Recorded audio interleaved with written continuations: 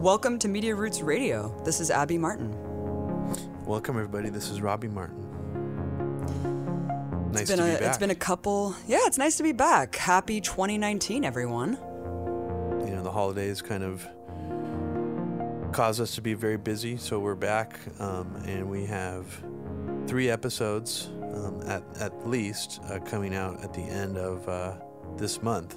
So they're going to kind of come fast and furious before the end of January. But yeah, we wanted to get them all out for you guys and just reassure you that we have not disappeared.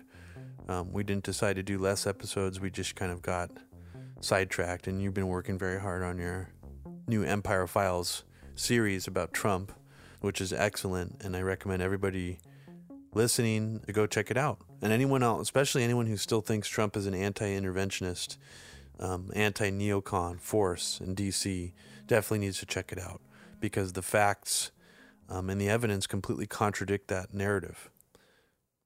Right. So we have been working very, very hard. Robbie, you have too, because you did the original score for the first 2 episodes, which is just brings it to a whole different level. Yeah, so the first 2 episodes we released, the first one was about how Trump is expanding the empire, kind of a broad overview of the series that we're coming out with, kind of the same material that I went over in the last podcast, responding to that Afghanistan and Syria troop withdrawal that Trump announced right before Christmas. So we break it all down. We talk about the absurd increase in civilian casualties, the exacerbation of drone strikes, just it goes on and on and on what Trump has really done, on top of course, setting his sights on Latin America. Our second episode is about the Syria deception, so Trump's Syria deception, really breaking through the rhetoric and actually explaining what's actually going on, because at the same time he announced the Syria withdrawal, he also announced the indefinite extension of the criminal occupation of Iraq, which he has no problem with, and which is really, why are we just conditioned in accepting that that's okay to just go on indefinitely, similarly to Afghanistan. So, but Abby, he said the Iraq war was a big, fat mistake. We should have never gone into Iraq. That's not good enough for you? To your point, Robbie, he did say a lot of crazy stuff during the debates. And I think that this series, we're really trying to bring out who Trump really is. Because, yeah, he spoke out of both sides of his mouth. He said a lot of things that he didn't carry through on in the debates. He hinted to that anti-interventionism. What we outline in this docuseries is we compile these montages of how crazy what he says really is and what he's actually carried through on. So the rhetoric that he's said, the worst rhetoric that he's said, he's actually carried through on that rhetoric. So yeah, it's very scary when you see him basically encouraging beheading. He says we need to be like ISIS. He says he wants much worse than waterboarding. We need to bomb the shit out of them. And their families. So, yeah, it's pretty disturbing when you really look at this, because we forget and we forget how crazy the shit that he really says and does is, because, of course, there's this false paradigm being presented between the mainstream media, these neoliberals who are fighting Trump from the right, pushing the militarism from the right, stay in Syria, this is dangerous for national security, and then you have the anti-interventionist fake narrative from the Trumpsters. Both are fake. And so what this series does is break through that paradigm and really just reveals the facts and the policies that have been enacted. Oliver Stone called it brilliant and strong. So if that's a good enough recommendation, then please go watch it if you haven't already, share it. And it's just really exciting to get this feedback from people who are saying, wow, I can't believe, as much as the media harps on Trump, how have we missed these facts? And that's exactly what we were going for. While everyone's hysterically focused on the superfluous bullshit about Trump, we're trying to focus on what's really important, especially when it comes to foreign policy and imperialism. Yeah, and we have for our next episode, we're going to have a little bit more of a discussion about this general concept and sort of what's the newest stuff that's been happening with the supposed Trump wanting to end all the wars thing. And, there's a lot of leftists actually who are being, in my opinion, way too overly hopeful about Trump's empty rhetoric about ending the wars or pulling the troops out. And it surprises me because, a lot of leftist anti-imperialists were very staunchly against Obama for not fully withdrawing all the troops in Afghanistan or pulling out of Iraq like quicker than he had. So it's like they didn't give him an inch. We didn't give Obama an inch. So it's surprising to me to see people on the left, who I have respect for, having the wool pulled over their eyes when it comes to Trump's rhetoric on pulling out of the wars. I mean, yeah, he said some anti-interventionist sounding things that sounded good during the campaign, but he also said things like, he actually said pro-Iraq war things on the Howard Stern show and in other places before the Iraq war became unpopular. He was pro-bombing Libya before he was against it. So, all these people out there who are cherry picking just the things that he said that sound good to them, I think are being very intellectually dishonest. And your episode does a great job of just totally tearing that narrative apart. Yeah, and as we're going to talk about now, I mean, this what's happening in Venezuela, all these supposedly right anti-interventionists don't care about regime change in Venezuela. I mean, it says a lot. It's like, how could you be anti-interventionist and want to take out the elected president of Venezuela? It just doesn't make sense. So why don't you go into that? Well, to close out the thing about Trump expanding the empire, and to your point, Robbie, I was surprised to see Jeremy Scale jump on board with the rhetoric that Donald Trump is the best hope that we have since 9/11 to end some of these forever wars. I thought that was very bizarre. Because just a month ago, it is very bizarre, yeah. What was interesting, I don't know if you listened to his broadcast, I have a feeling he watched your episode before he did it, because he cut in clips that were you used in your episode about bombing the shit out of people. Like, he tried to show a counterpoint to that too, a little bit. If anything, I think even if he hadn't seen your episode, your episodes are having an influence, and they're so real and to the point that you'd have to be intellectually dishonest to like not acknowledge some of those things at that point if you're having a discussion about this idea that Trump is an anti-interventionist.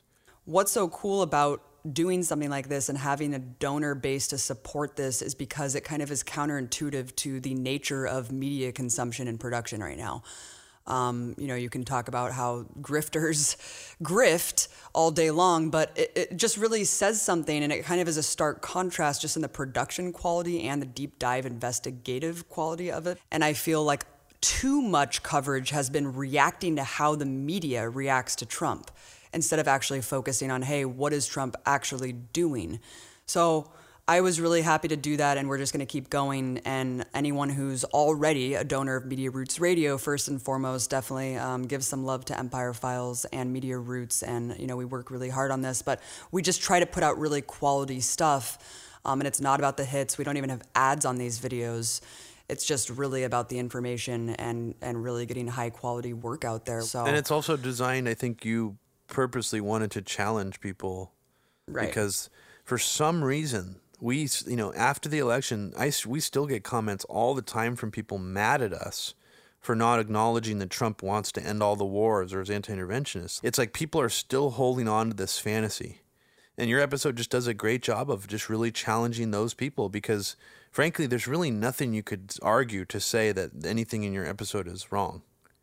The only argument you could make would be like dishonest, like wiggling out of the argument kind of things by saying, oh, he's being led by John Bolton. He doesn't want to do this. or he has to do this because the DC establishment's putting so much pressure on him. Like, people say that with like the Russia maneuvers that he's done against Russia, like funding Ukrainian weapons. Right. People can't admit, no, he just actually really doesn't care. And he himself egoistically wants to seem tough on Russia. Like, so even if the DC establishment pushed him into that, it's all still him, dude. Like, he just wants to do it for his own ego. Like, none of these arguments hold water. I mean, your episode, that's why your episode's so important, because it really does put the final kibosh on that fucking false premise. So totally. And we're going to keep going, baby. We're going to keep going. We have the next one coming out of all of the war cabinet. Who are these people? Trump handpicked them all. The next episode of Media Roots, we're going to delve into some of that as well. And I mean, kind of as a companion piece to what some of your future episodes are going to be. So we're going to continue on this subject in different forms. You and Empire Files, us on Media Roots. Yeah. And when we go on other people's shows, we will bring it up because, a lot of people still buy into this. Well, look deeper. You got to look deeper past these imperialist tricks and rhetoric. Like you said, we need to look at the actions, not the rhetoric. Yeah. And I'm sorry, but I don't buy the whole John Bolton is leading Trump by the nose. I mean, No. give me a fucking break, dude. This guy was handpicked. I could have told you John Bolton was a genocidal maniac. Well, it's I just could have told you not to hilarious. pick him. I mean, what? It's so weird. It's like, oh, poor Trump. This man is undermining his presidency. He picked literally one of the craziest neocons imaginable. You know, I mean, Unreal.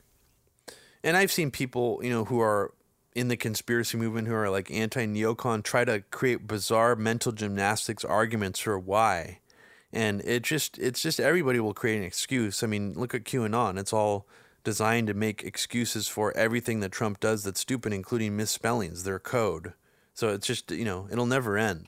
Hamburger meant Trump is arresting pedos. Did somebody actually say that? Yeah, of course. Holy fuck, dude. Of course, oh Robbie. my God. Speaking of arresting pedos, I'm just going to throw this out there really quickly.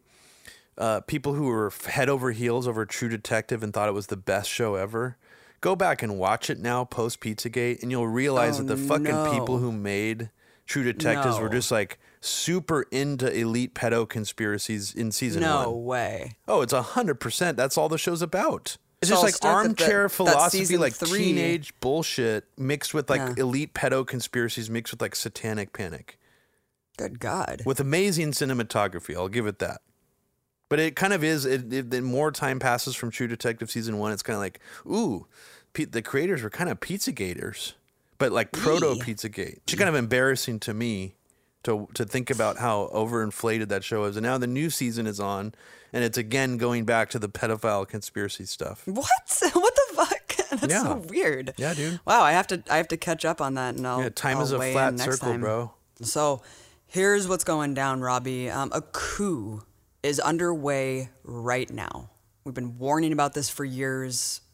People who've watched our Venezuela reporting, Mike's debunking of John Oliver, already kind of know that pretty much anything that you see regarding Venezuela in the corporate media is very skewed and propagandistic and littered with falsehoods. Pretty much the only accurate sources that you're going to get on what's happening in Venezuela are Telesur and Venezuela Analysis. And I really want to give a shout out to Venezuela Analysis because they are very important to support. They are a grassroots independent source on the ground, really cutting through this narrative, and you really are not seeing that elsewhere. And this is 24/7 pro-coup propaganda happening across the mainstream media. From all across sides. Both parties, all sides, Democratic Party, Republican Party, everyone. The only people, just really Yeah. quickly, the only people who are really locking this down and opposing it are like socialist, like openly socialist Yeah.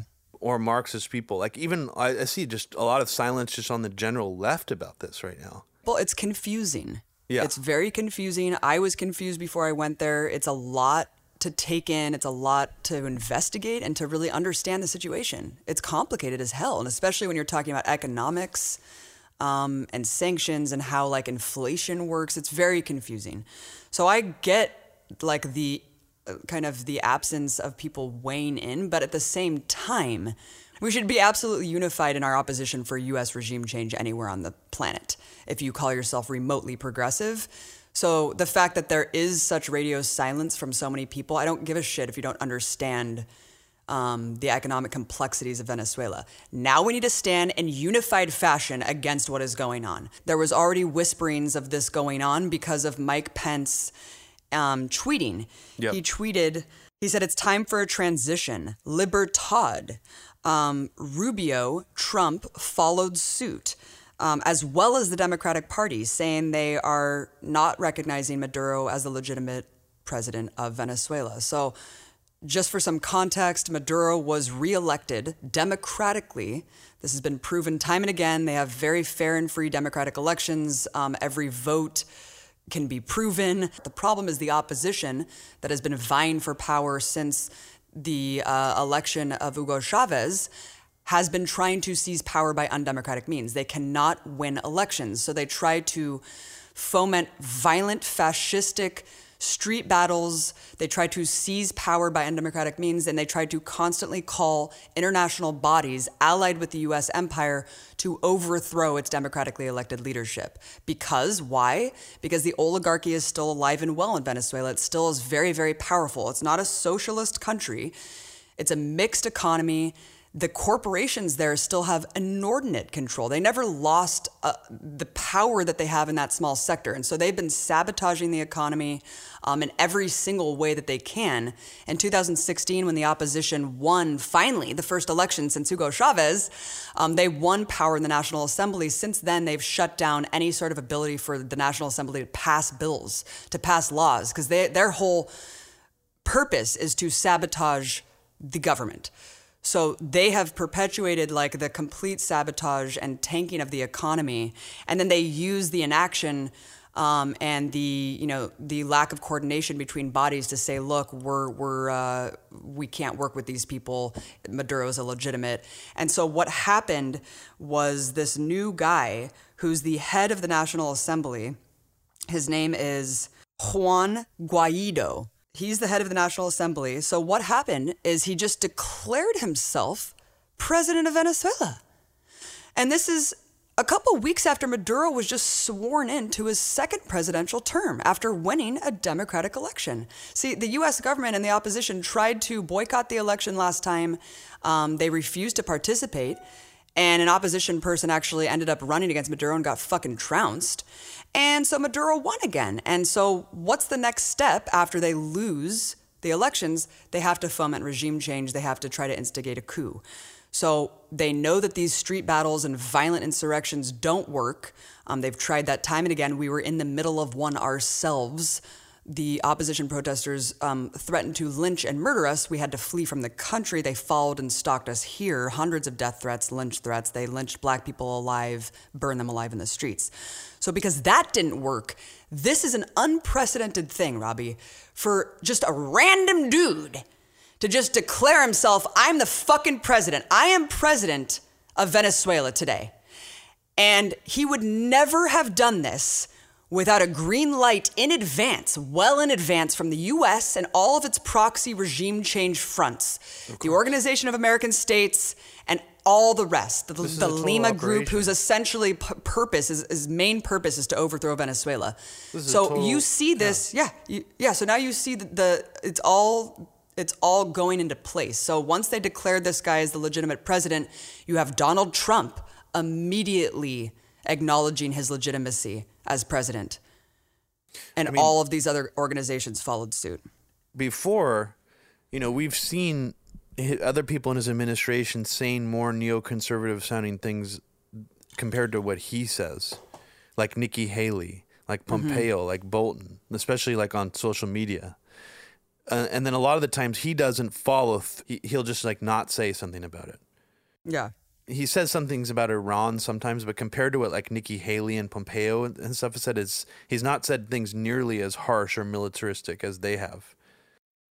But this is different, where it was like almost like clockwork. The same thing started before. Bolton, Pompeo, Pence were all saying things about this guy and officially recognizing him as president. And then Trump says it.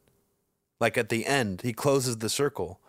So this is a really serious, real thing. And it is clearly a regime change operation taking place right before our very eyes. And it also needs to be acknowledged that Trump has long talked about how he would have been for the Iraq war if we could just steal their oil. Well, guess what? Venezuela has one of the world's largest oil supplies. So it kind of matches up perfectly with Trump, not Bolton, not the neocons, but Trump specifically. Trump is a unique form of mixture between neocon outlier, right populism, whatever you want to call it. This is something that fits perfectly within something that he would want to do. And also, it fits perfectly within the sort of the blind spots. You call them blind spots. You could just call it like they don't give a shit spots that the supposed right anti-interventionists have when it comes to Venezuela. Tucker Carlson has advocated for regime change in Venezuela as a counterpoint to not doing regime change in Syria. To this day, he'll still say, why aren't we getting rid of Maduro? His people are suffering. we don't need to get rid of Assad. We need to get rid of someone like Maduro. Like, I mean, he said things like that on his show. Right. Is that just him running his mouth? Or is it something actually deeper and more of a long-term plan where maybe Tucker Carlson is actually running interference for sort of an alternate track, quasi-neoconservative foreign policy platform, trying to kind of slyly advocate for regime change in Venezuela? You know, it's very toxic that an quote-unquote anti-war guy is pushing regime change in Venezuela. And look very closely right now at what other people who are supposedly anti-intervention and see if they're talking about Venezuela and how we need to not overthrow the government there. And I think that's the litmus test right now for who is truly anti-interventionist. Well, because there's nothing to gain.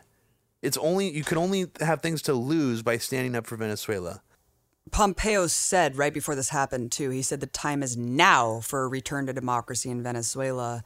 And then the day after he tweeted that, Pompeo's department said, quote, "It's time to begin the orderly transition to a new government." And at the same time that this is happening, the opposition-controlled National Assembly was changing. They were trying to invoke this like article of the Constitution that just characterized Maduro as illegitimate and just said, okay, now the presidency is vacant.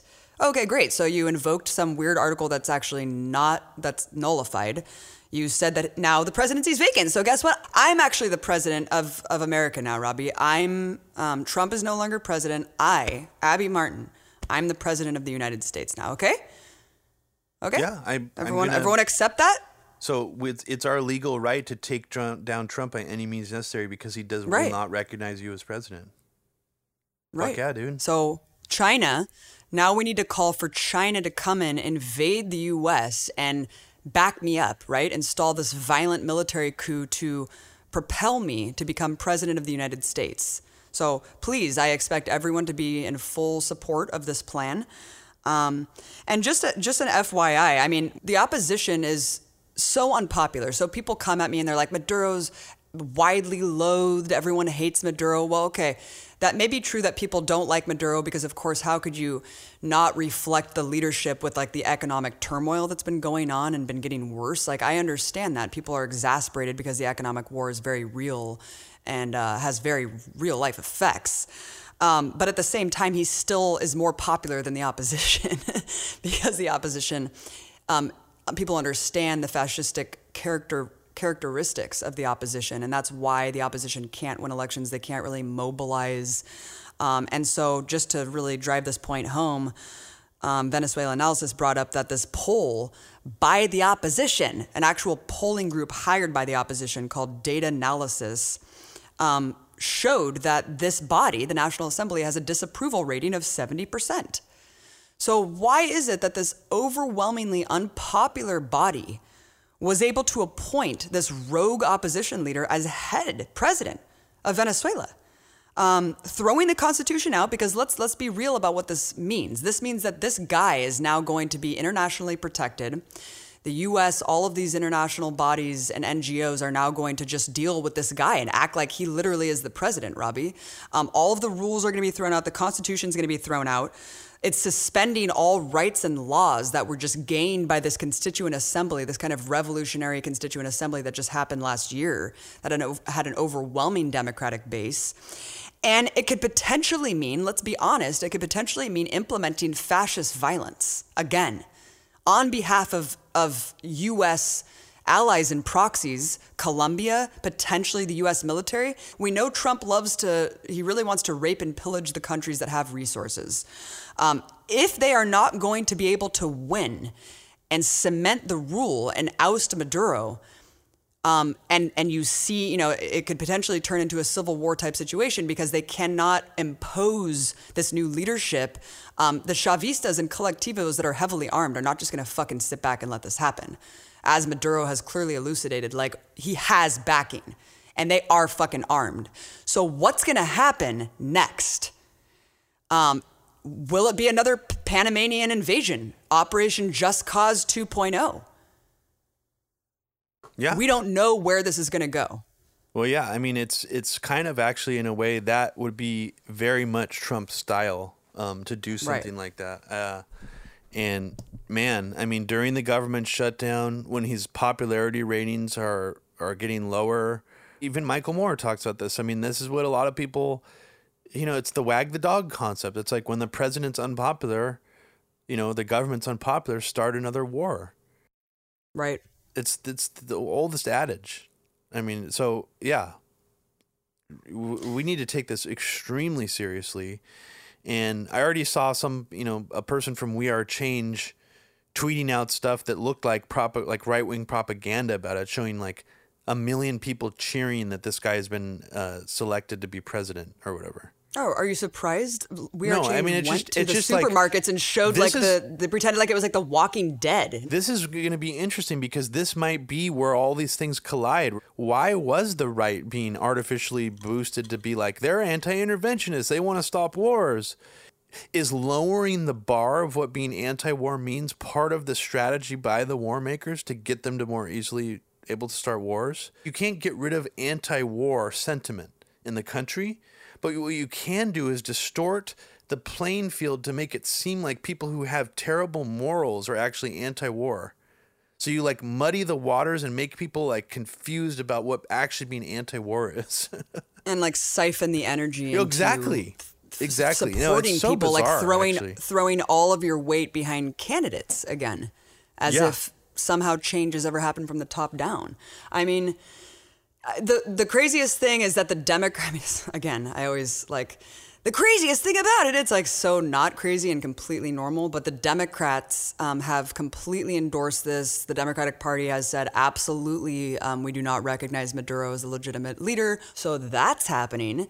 And I think that our job, first and foremost, please inform yourself. Please watch the reports that we did on the ground. We risked our lives to really tell the other side of the story for you, like so we can understand what is happening and better fight against it. So we all need to understand and comprehend the situation, right? The problems and how the U.S. is actually affecting it, because we know that the sanctions have completely exacerbated the problem.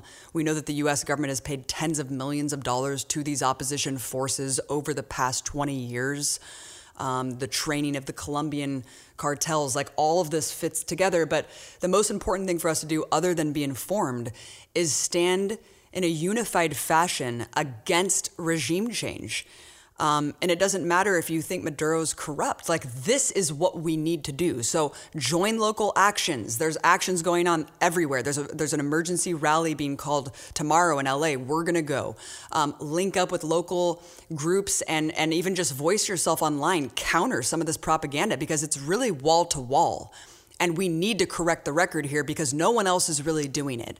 And it's gotten to the point, kind of like North Korea, where people have been so propagandized that they're saying, well, we have to do something, right? Well, this has to be good, right? Yeah, I don't support coups. Yeah, I don't like Trump, but like Maduro's bad. So whatever's going to come of this has to be better than what they have. That's where people are at. And we really, really need to break through that because millions of people's lives are at stake. Tens of millions of people's lives are at stake. And again, Venezuela is one of the only remaining countries in the world who actually stands up to the United States' rhetoric, who opposes many things symbolically and practically that the U.S. empire represents. So just it's like one of the last remaining independent countries. Yeah, we need to stand up for countries that oppose the United States. And, even if you disagree with some of the ways that they run their own country, I still think it's important. The U.S. still does not have a right to do those things. Kind of I fizzled out there at the end of my point, but keep going. Yeah. No, it's fine. I mean, we can move on to some more crazy headlines too. I mean, the trans military ban was just upheld by the Supreme Court.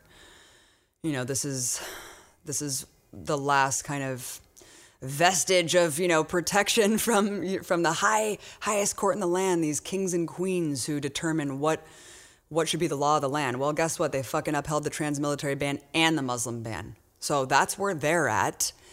And Trump stacked all the courts already. There's already a full-fledged coup going on behalf of the federal courts. And speaking of Trump's rhetoric, fascinating tweet someone pulled up from 2016 of Trump saying, I will fight for LGBTQ people. Like, Hillary's going to bring in people that are going to threaten you. And like someone brought up the point, is he talking about like Muslims? Like Hillary's going to bring in Muslims that are going to threaten your way of life? Like, what was he? Yeah. It was just like a weird tweet that at first you're like, oh my God, like Trump was actually trying to pretend like he was more LGBTQ friendly than like Hillary. And then you're like, wait, he was actually making this about Muslims. How weird. Well, it's fascinating because a lot of people, I mean, I went back and I watched my own documentary series recently, A Very Heavy Agenda. And I forgot that a large part of the beginning of part 2 is about how the neocons hijacked gay rights to use it as a wedge issue against Russia for geostrategic propaganda. But the right wing, Islamophobic right wingers also try to hijack gay rights and like use it against the left. And what you just said is kind of in that flavor. Tulsi Gabbard actually said, and I just went on Porkin's Policy to discuss some of her platforms, but she said, well, we're going to discuss this later, that part of the reason she changed her view on gay rights, is because she evolved with the times, but she justifies her past views by saying, I didn't want to impose my like will on people like the Iraqis did when it comes to like what your religious belief should be. And I just thought that was just such a bizarre thing to jump to something that has an Islamophobic flavor to explain your past anti-gay views. Very odd. It's almost like the right-wing talking points. There's a lot of talking points actually in that mold. I mean, I remember one of the most boiled down base level ones was like, well, what? You're pro-gay, but you don't want to go kill ISIS and they're throwing gay people off buildings? Oh, yeah. You remember that? Yeah. Oh, yeah. So it's like, we got to bomb them. That was like a them. Jamie Kirchick thing. That was like... Yeah. Yeah. Or saying that like Hamas is anti-gay, so therefore we should destroy Palestine, or just like crazy shit like that. It's like you're not a leftist, you're not progressive if you support Palestine because Hamas is anti-gay. It's like, wait, what? Yeah, exactly. Yeah. Nuts. Do you want to talk about this Jack Dorsey interview that I didn't get a chance to see? Oh, yeah. I mean, just really quickly, Jack Dorsey's the CEO of Twitter. He's bizarre as hell. He's even weirder than Elon Musk. just a wacky dude, but he kind of pontificates in this weird way in this Huffington Post interview with this journalist, Ashley Feinberg, I think her name is. And he kind of explains away the whole like Alex Jones ban in a weird way because he acknowledges how creepy it was that the tech companies kind of coordinated this purge, right? Interesting. And then the woman confronts him about Candace Owens because if you remember, Jack Dorsey did personally interject himself in that whole kind of hubbubaloo where he was like, Candace Owens, I personally apologize to you. You are not far right, because Twitter characterized her as far right. And he kind of praised Laura Loomer in a strange way, the woman who just handcuffed one of her arms to one of the doors of Twitter headquarters, which didn't do anything except made her look like a huge ass. And it wasn't even the headquarters, he kind of praised her.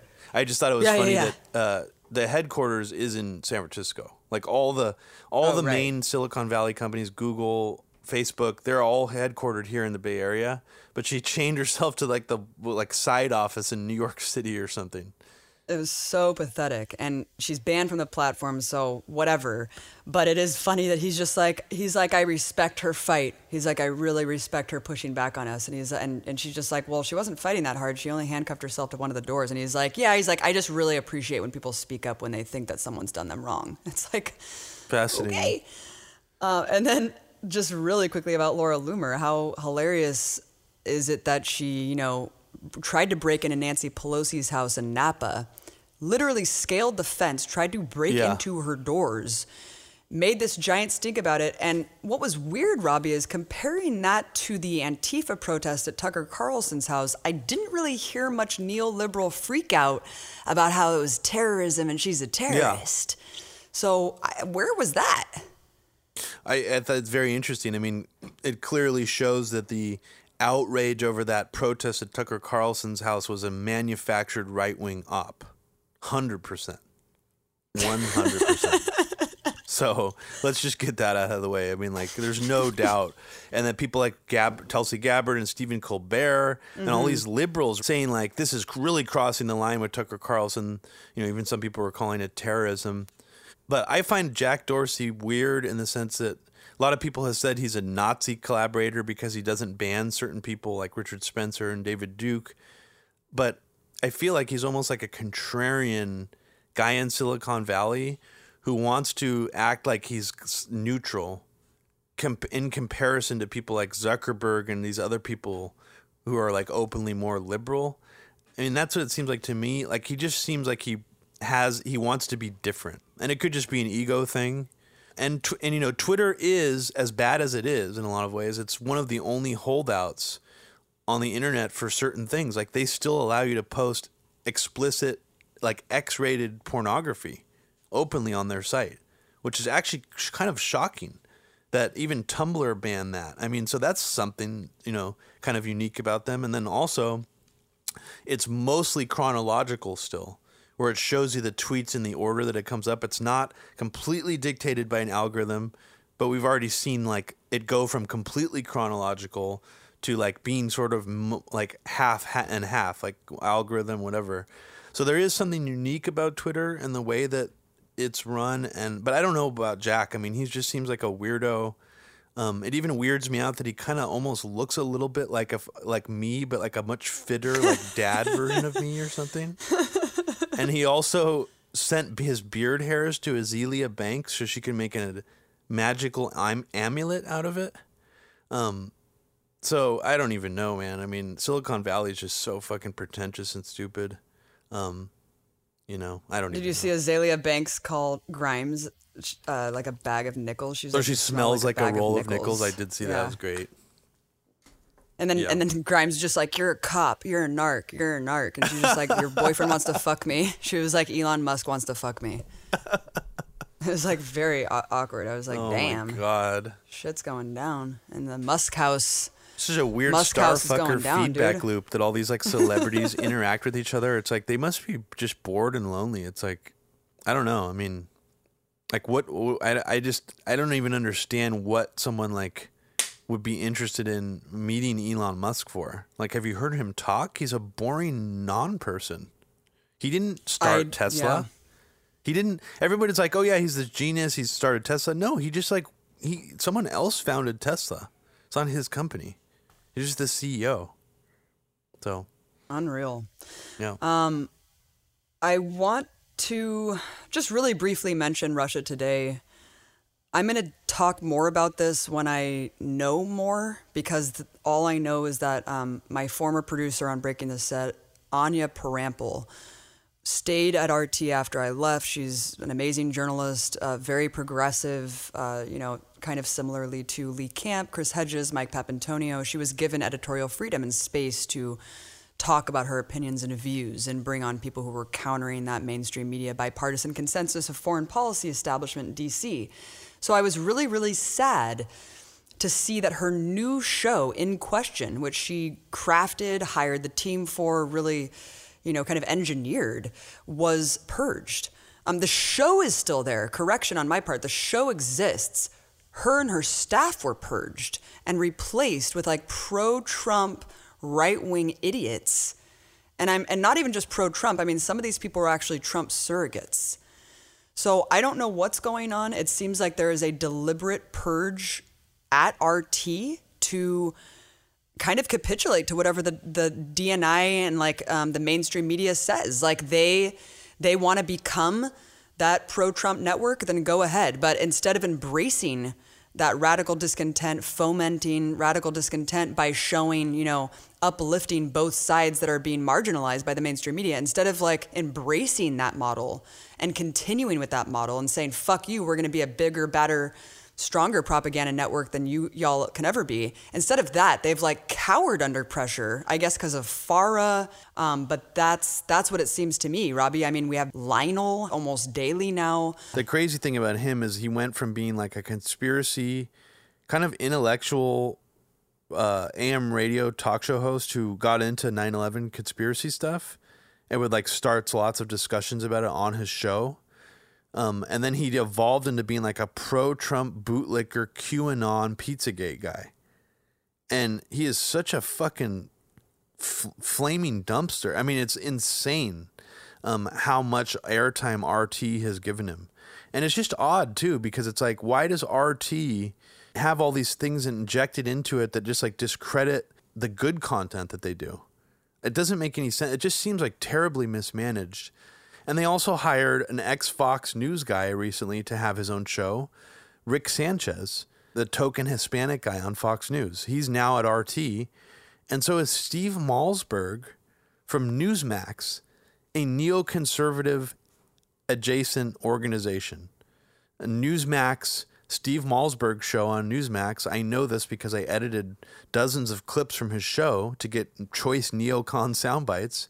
Steve Malzberg treated Jamie Kirchick, Bill Kristol, and Eric Edelman, all from the Foreign Policy Initiative, like they were royalty when they come on his show. He loved those guys. So here you have a neocon talk show host who's also a Zionist as well, moving to RT with his own show. What the fuck is that about? Why? Who's managing this network that's putting on a neocon apologist? It's like they've never even had someone like that bad before. I mean, they just keep getting worse and worse.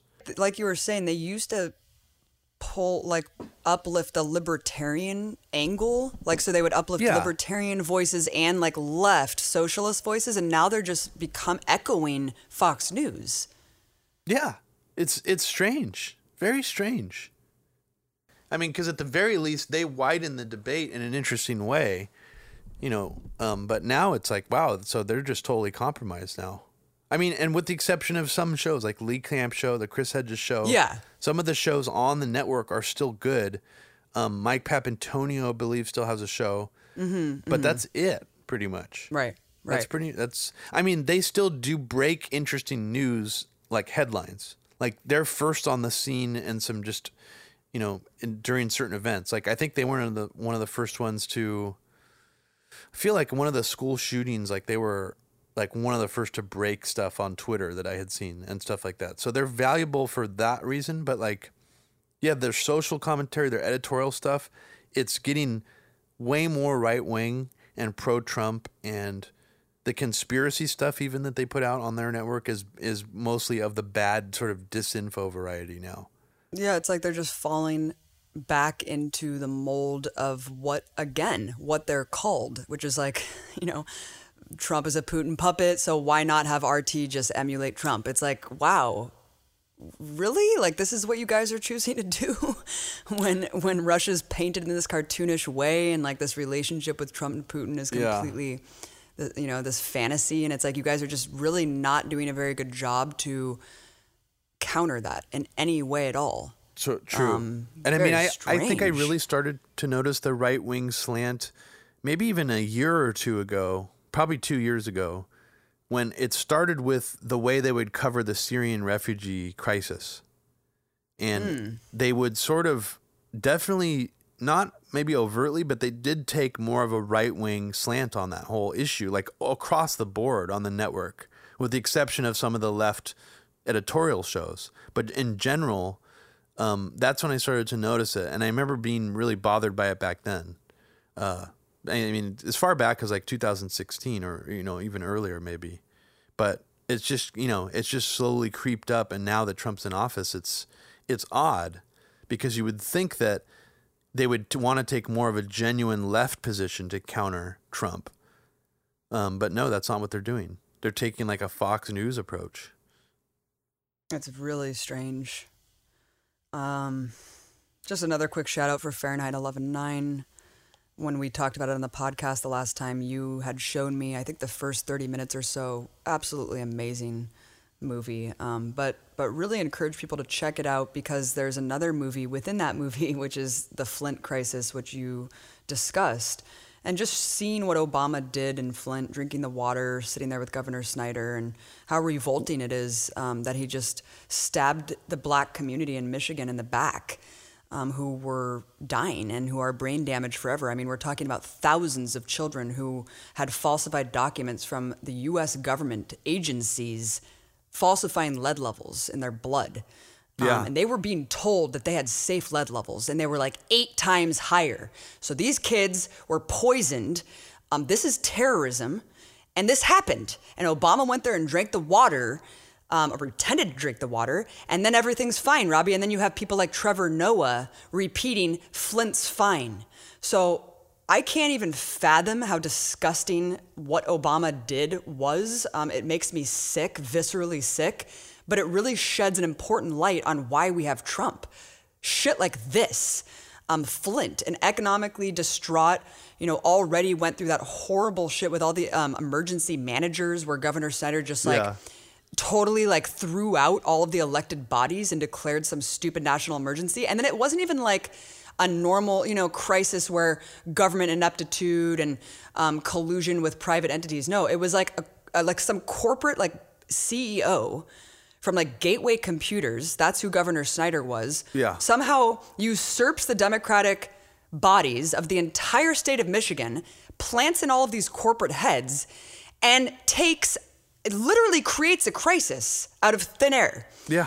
Says, oh, by the way, all of these pipes that you guys have been using for the last 100 years that feed into the fresh water that feeds into the entire country, like the world's largest fresh water source, we're just going to switch because I just want to fucking make money. It was seriously just a fucking money-making scam to plant these new pipes in there, this corrosive lead-laden water. Well, it's almost like insane. And I think he actually even cuts in clips from the movie Chinatown in Fahrenheit 11/9. Have you seen Chinatown?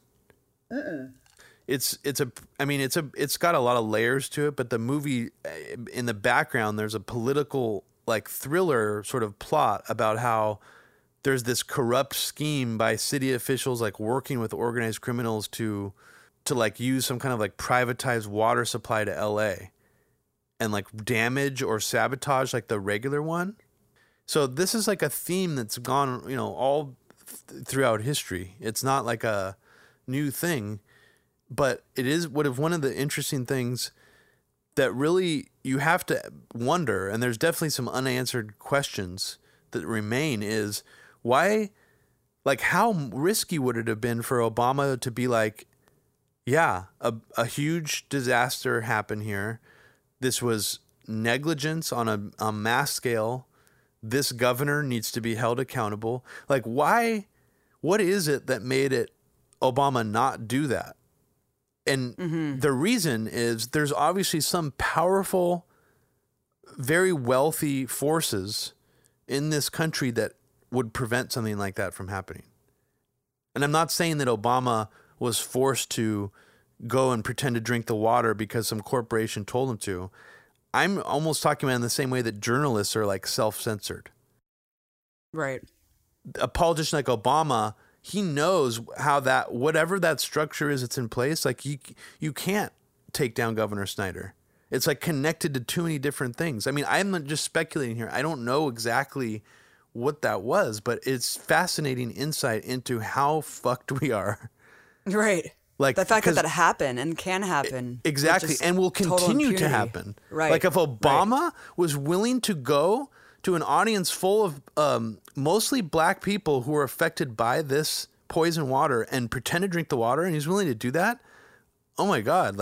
And I'm not saying Obama's held to some magical standard or that he, he's not capable of doing something that monstrous, but it's just really... It's shocking on so many levels. It was a lot. Yeah, it was a lot as the first African-American president to do that because he didn't have to go there. Exactly. Why? Yeah, he didn't even have to go there. Strange. He could have just ignored it. He didn't have to acknowledge it. Yeah, right.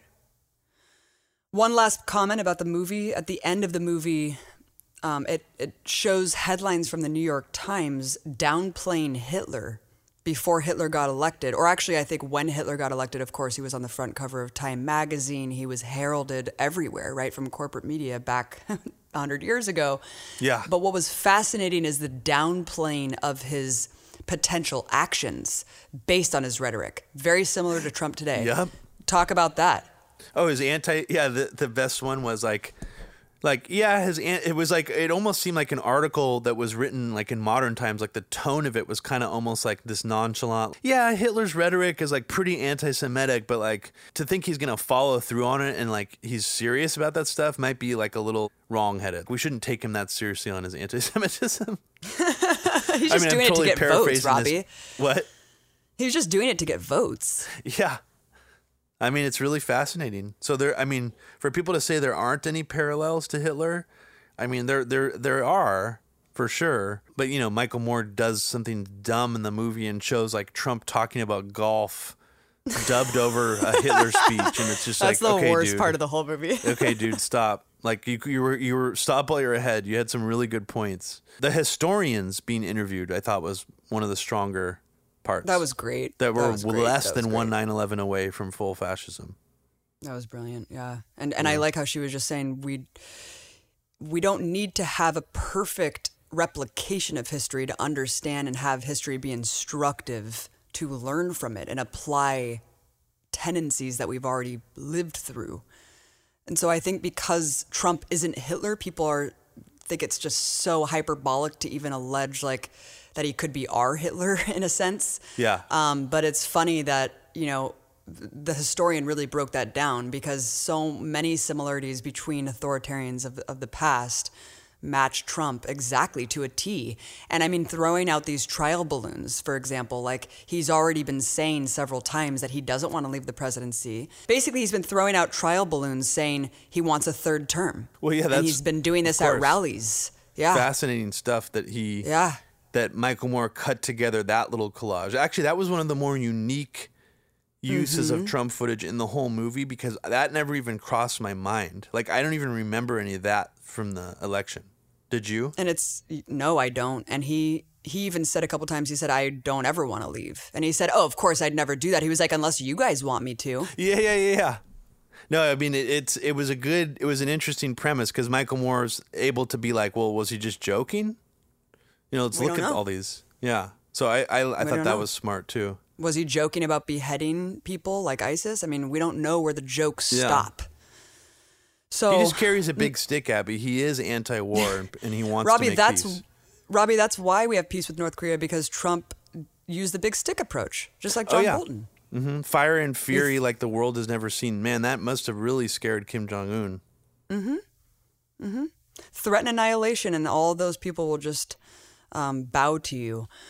So, this is always one of my favorite holidays, Martin Luther King Day, Robbie.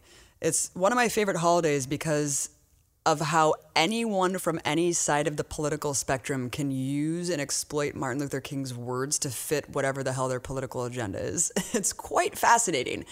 And, I saw everyone from the Heritage Foundation about how MLK was really a conservative, to Mike Pence using MLK's rhetoric to defend the wall. To then, of course, the official CIA and FBI accounts on Twitter honoring him, which is laughable because the CIA and FBI were eavesdropping on him, surveilling him, ransacking his house, exploiting his life in so many ways, sending him threats. And the FBI sent him a letter because he did have an extramarital affair, basically documenting his extramarital indiscretions and saying, you should probably kill yourself. Well, I mean, you could speak about it in figurative terms. Or did they rile people from the public up enough to cause James Earl Ray to want to murder Martin Luther King and he succeeded? Or did the government actually have something to do with his actual assassination? And what's interesting, I don't think most people realize this is different from the JFK assassination, even though there have been examples recently actually where this son, I think, of Robert Kennedy actually met recently with Sirhan Sirhan and was like, I don't think that he was acting on his own. There's some interesting things that have occurred in the family line of JFK. Even Jackie Onassis said some things that if you looked at him from a certain light, may have alluded to the fact that she did not believe the Warren report and she thought that maybe even Lyndon B. Johnson had something to do with his death. But the MLK stuff is interesting because many people in his family actually think that he was murdered by the FBI or someone in the U.S. government, like a plot from within the U.S. government. And they did a civil trial that was actually presided over by Judge Joe Brown, who later became a famous TV judge, but he was a very well-respected judge before that. William Pepper, attorney, is like a studied he's been studying the field of this MLK assassination stuff for a long time.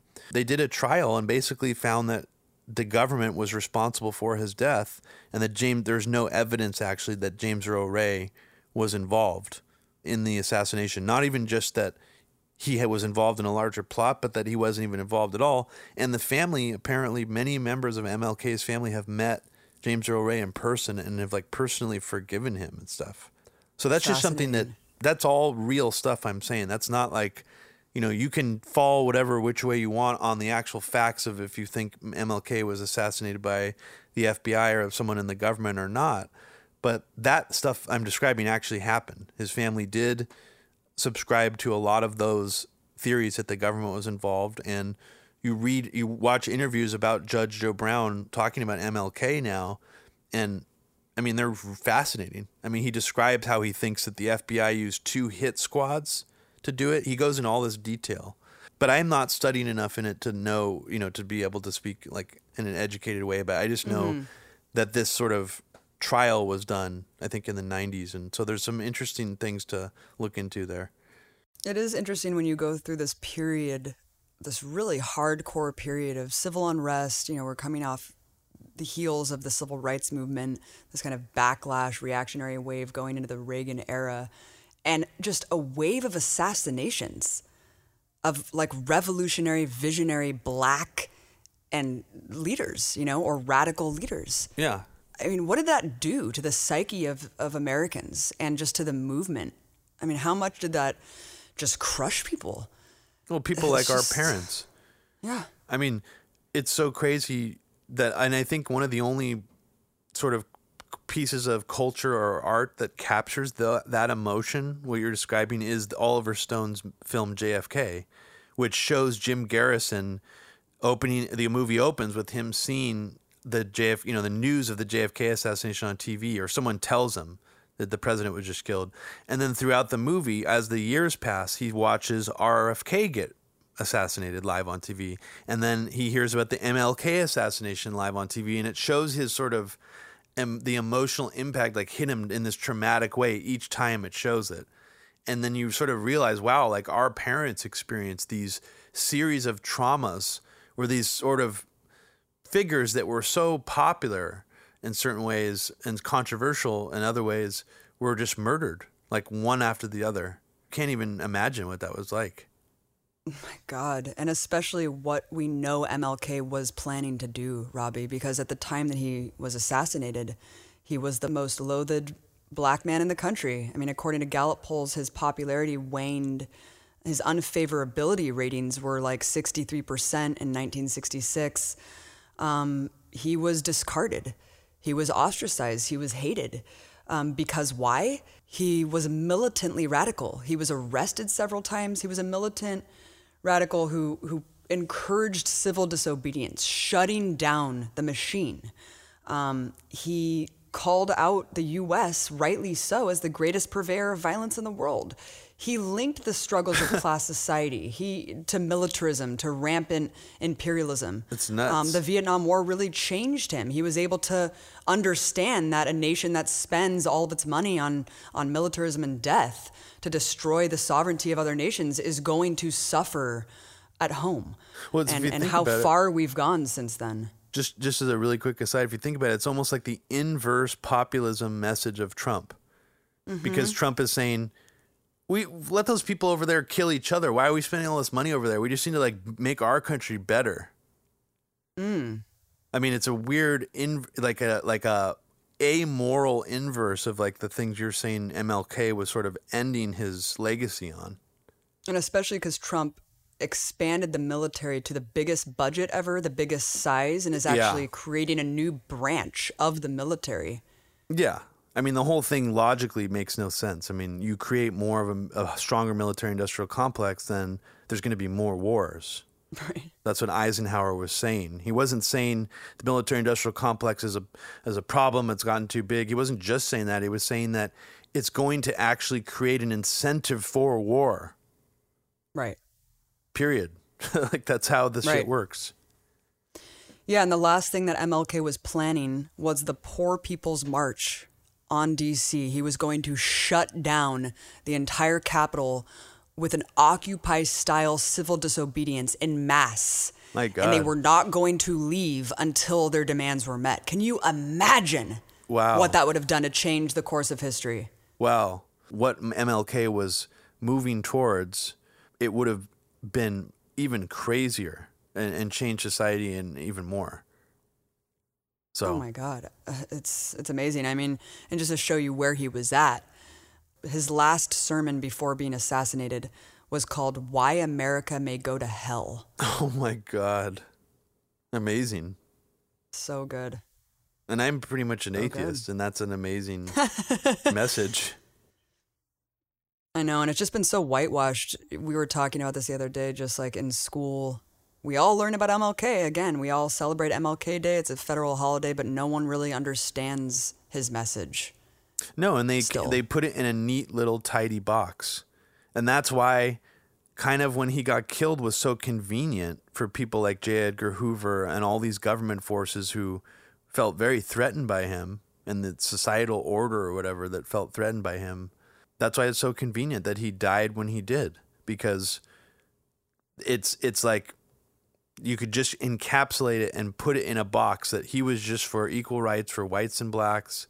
He just wanted everybody to get along, and he had a dream. End of story. He had a dream, Robbie. And that's it. And I mean, that's what we learn in school. I mean, I literally did not know any of this stuff about Vietnam and poverty and how a lot of these things actually crossed over into each other in the 60s until I was like in my late 20s. I don't know if you already mentioned this. The CIA actually tweeted out something about one of his speeches on MLK Day, like celebrating him. Just like, fuck this shit. I mean, and just to clarify, I mean, 3 years after MLK was assassinated by, James Earl Ray, we don't know. The family alleges that maybe the government was involved, and there's evidence to back that up. But we do know that the actual Chicago police and FBI did kill Fred Hampton. Oh, 3 yeah, years exactly. later, the Black Panther Party's deputy chairman. Yeah. So again, just cutting off at the knees another revolutionary black leader very soon after MLK died. Yeah. I mean, we think of only these big gargantuan figures, but Fred Hampton is also in the line of these leaders who were assassinated. Yeah. And the fact that that one's an open police murder is, even more disturbing. Not to say that some of these other ones aren't also some kind of government hit job, but just disgusting. Yeah. Let's talk really briefly about the March for Life and this Native elder being harassed by the MAGA kids, because of course it's been belabored everywhere. I can't remember the last time I saw a story go this viral, so I'm sure you guys have heard all the hot takes. Yeah, but for like a week straight, this is the story. A week. Aside from how Ben Shapiro was using the platform to actually sell Q-tips for his live podcast, the only other thing that came out of the March for Life was this viral video that we initially saw for what it is. MAGA youth chanting hysterically, ripping their shirts off, surrounding this elderly Native American veteran who's just sitting there beating a drum, singing a prayer song, and they're all doing the tomahawk hand, mocking him, and the kid is just sitting like 5 inches from the guy's face with a shit-eating grin. So we all saw the video. We pretty much saw exactly what it was for what it was. And then, oddly enough, just like the right wing tends to do very well, the kids, first of all, hired a PR agency. But the right wing changed the narrative immediately, made it so that the kids were really the victims, and that some other totally unaffiliated group called the Black Israelites that were like standing there that were just like heckling each other. Which the right wing media and the parents of the kids called Black Muslims for like 2 days. Black Muslims. Black Muslims are really who caused this. It's like, okay, a totally unaffiliated group standing to the side, heckling each other. This native indigenous march with like 3 people comes in the middle and just stands there. So this broader video comes out, and then everyone has a mea culpa. All the neoliberals again. Jamie Lee Curtis even. I was wrong. I should never have done what I did. I was totally wrong. I didn't see the full video. The full video is much more complicated. Well, that's weird, because I watched the full video and nothing was changed. It was the same exact thing that we had seen in the initial video. No, the native guy didn't go up and confront the kid. Yeah. He just was standing there. The kid went up to him. But it's so weird how it's like, even though you see this with your own eyes, the misdirection worked. The narrative got hijacked by the right wing, and they were able to successfully maneuver it away so that everyone's confused now. Yeah. Apparently, when really we all trusted what we saw with our. But Robbie, we all saw it with our own eyes, and we should have trusted our own eyes. It's so funny because it's for one thing, the Black Israelites are notorious for being like provocative. They do things in public like the LaRouche Pack does, or even kind of like Alex Jones-esque, where they will just start like insulting people around them. Like I haven't seen it in person, but I've watched video. Like I think even Louis Theroux did something on them years ago, like maybe like 25 years ago now. And so they've been around of the Black Israelites. Yeah, they've been around forever. Like they're extremely fringe.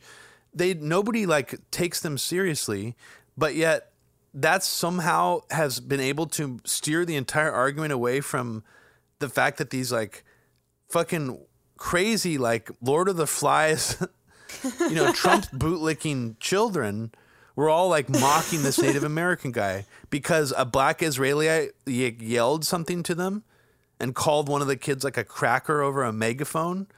And that's why they mock the Native American guy. That's basically the right wing's argument at this point. Yes. So it's like, you're ignoring the black racism.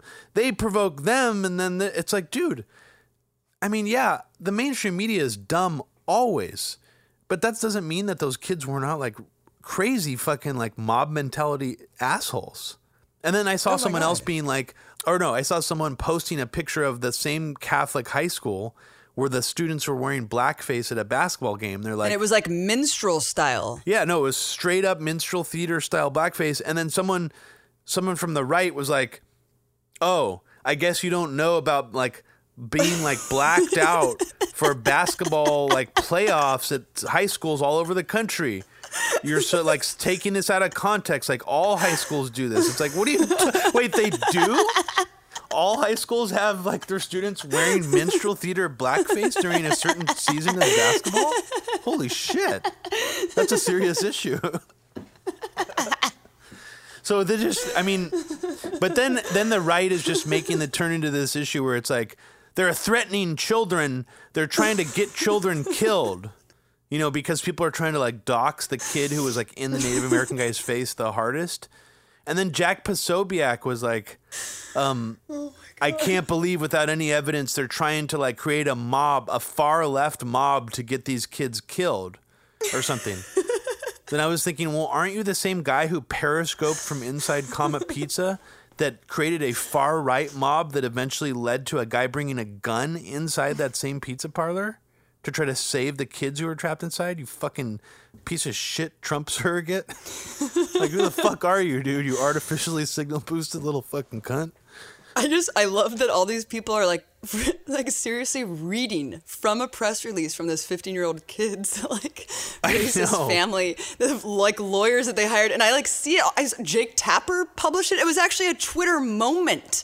The kid's press release saying we were harassed, and he was like, we were actually we're singing along to the Native American song. This is the perfect thing for Jack Dorsey. He's probably like, yeah, let's create a Twitter moment for this because like I am kind of like I saw the whole video now and they took it out of context. Like he's trying to be like contrarian about it. It's just so surreal, Robbie. It's. I can't remember the last time that this happened, as obviously, I mean, maybe 9/11, how like everyone knew that we were lied to, and then all of a sudden you're told that you're crazy when you're like, wait. Well, somebody did an interesting breakdown. Somebody did an interesting breakdown, and I forgot her name. I wish I could credit the person who I saw this thread from on Twitter, but she was comparing it to the Heather Heyer incident because the right immediately got us to question what we saw with our own eyes because they kept like showing like Antifa hitting people, and then even the guy who shot a live round. Right. Remember that guy? Yeah. It was like a KKK and they said, well, he guy? shot the flamethrower. Oh, yeah. No, then they were like, no, he provoked him because he had a flamethrower. It's like, dude, wow, we're really into wild territory. The guy wasn't shooting like an actual flamethrower. He just had like a lighter in front of a spray can. I mean, I mean, come on, man. I mean, I don't know. So, yeah. And then they even tried to get us to question the idea that the guy who was driving the car was scared, trying to fight for his life or something because like he was getting beaten up by Antifa. Remember they even tried to say that? Oh, of course. So people were arguing with me all day about that. They were like, no. Kind of trying to get us to question what we see. I mean, basically, trying to gaslight us.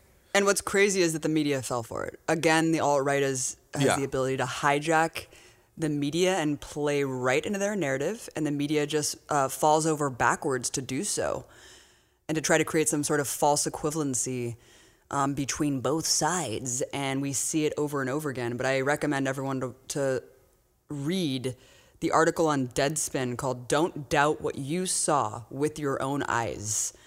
She just really breaks it down. Oh yeah, I read that. It was a good breakdown. It was a good piece. Yeah, it was a good piece. So let's move on because I'm sure everyone's heard all of this a million times. But I still find it really fascinating that people fall for it so easily, and that now these kids are like going on like 60 Minutes and stuff. And yeah, the mainstream media, if all you do is you're just like trying to debunk the way the mainstream media doesn't show the full context or anything, it's just boring reporting. It's not really journalism. I mean, there's media analysis is important. If you watch that whole video and you think that those kids weren't being like racist Lord of the Flies like jerks and it was kind of a creepy scene and you got more mad at the black Israelites, like that says that's just something is wrong with you. Yeah, I mean, there was like 3 of the black Israelite guys anyways. Like, it wasn't like a big group of them. And there was like 25 or 30 of these students, like all chanting and going, oh. I mean, so... Yeah, and the Gateway pundits released like 25 articles in a row about like, this guy's not a real Vietnam vet. He's a fraud. Like, and the kids are going to kill themselves. They tried to swift boat the Native American dude, guy. Same playbook, you dude. You should see the shit. Every time they use the same crap. It is nuts. I mean, look, and someone like Tim Cass is just like a full-on grifter, in this area. And he takes this morally superior stance, and he's just like, they're trying to get kids killed. They're trying to call them Nazis and racist. It's just such garbage, the kind of stuff he puts out online. And he acts like he's this sort of neutral arbiter, and he's in the middle, and oh man, it just makes me want to puke. I think his name's Nathan something, the Native American guy. He was crying. He was crying after the event happened, before he knew it would get viral, because that's how intense the energy was of these kids. Yeah. It doesn't matter if they're 15. No. So it was really scary. Yeah, it is scary. I mean, it is. I mean, I am one of those people now who, if I see someone openly wearing like a MAGA hat, and especially like in a group, it is kind of scary. It's weird. Yeah. I mean, if I saw, and this is just me, if I saw a group of people walking down the street who seemed like they were ready to get in fights, all wearing Obama hats, regardless of what race they were, I would be creeped out too.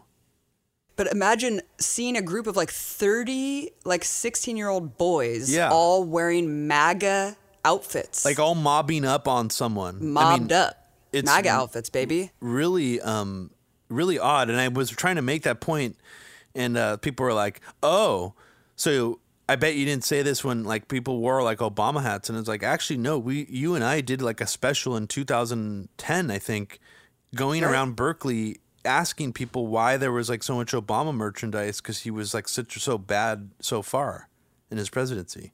Right. Well, or just in general Greenwald questioning the idea of why would you even wear merch from a sitting president? It's an odd thing. Right. It's just a battle. The facts don't matter. This is just a war. Right. It really is an information war, and they just want to win it. I mean, they've already decided that the left controls everything. They have even a pedophile agenda now. So that's just a fucking full-on war for them. I guess this is a very disturbing aspect of the mass hallucinations and the ability to create a false paradigm and false reality that's just eaten up and never questioned. And that scares me because I see the truth as plain as day, and I'm confused at how people don't and are just falling back into these camps and just believing this shit. And it worries me because this is really how fascism does take root. It really is. Like, yeah. I mean, you just stop believing the truth and you start just becoming a tribalistic moron.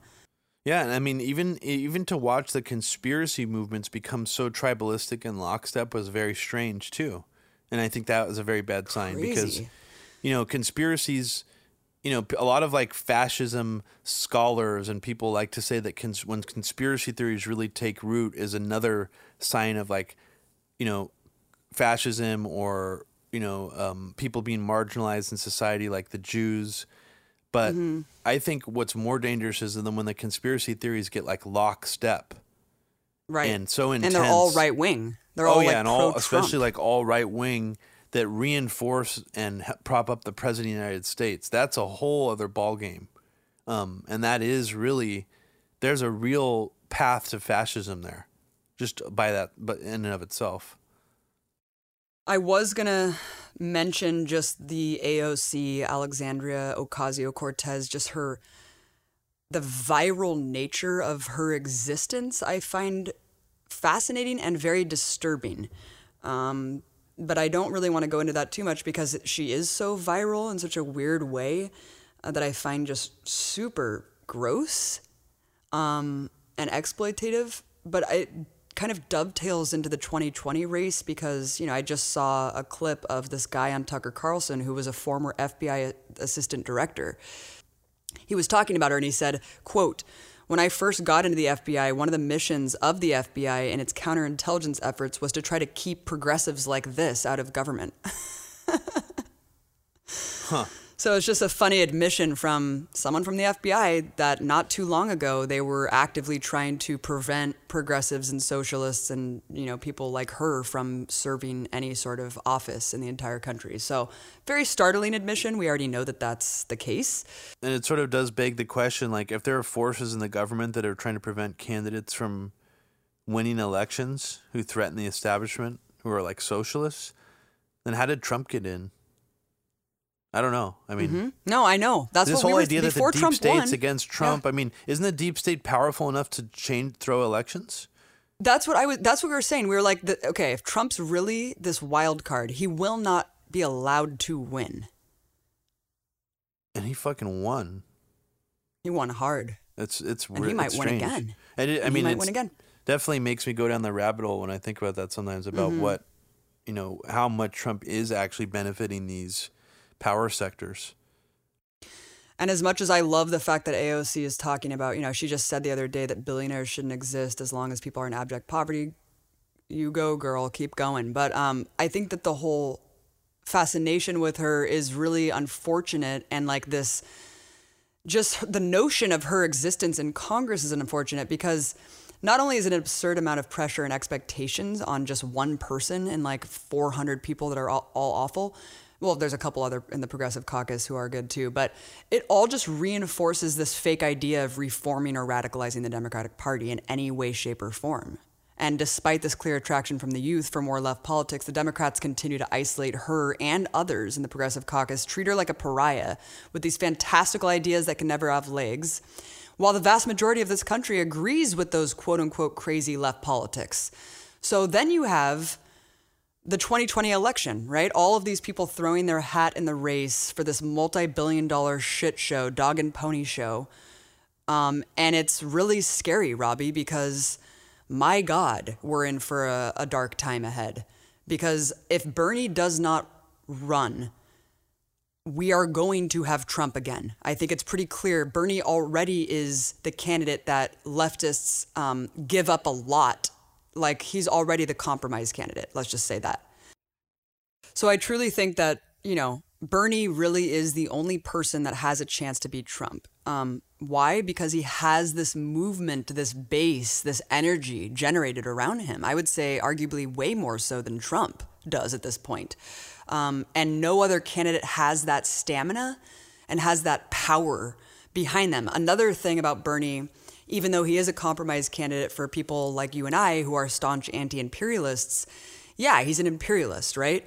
But the thing is, he has the best opportunity and he's the best person to actually call the masses to the streets. I mean, he's said this time and again. He's like, look, if I become president, we have to build a movement of millions of people in the street reinventing, like reinvigorating labor.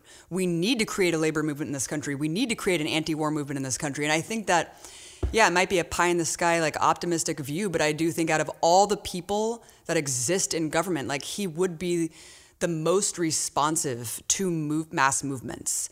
And we would be able to push him the most, because you look at his record, whether it be fighting GMO for GMO labeling, whether it be fighting to provide veteran benefits for the Gulf War syndrome, whether it be standing up against the corporate oligarchy, against the billionaires, and calling out Amazon and really fighting for workers' rights. I mean, he has been there for the last 30, 40 years. You can track his voting record. I can't say the same about these other people.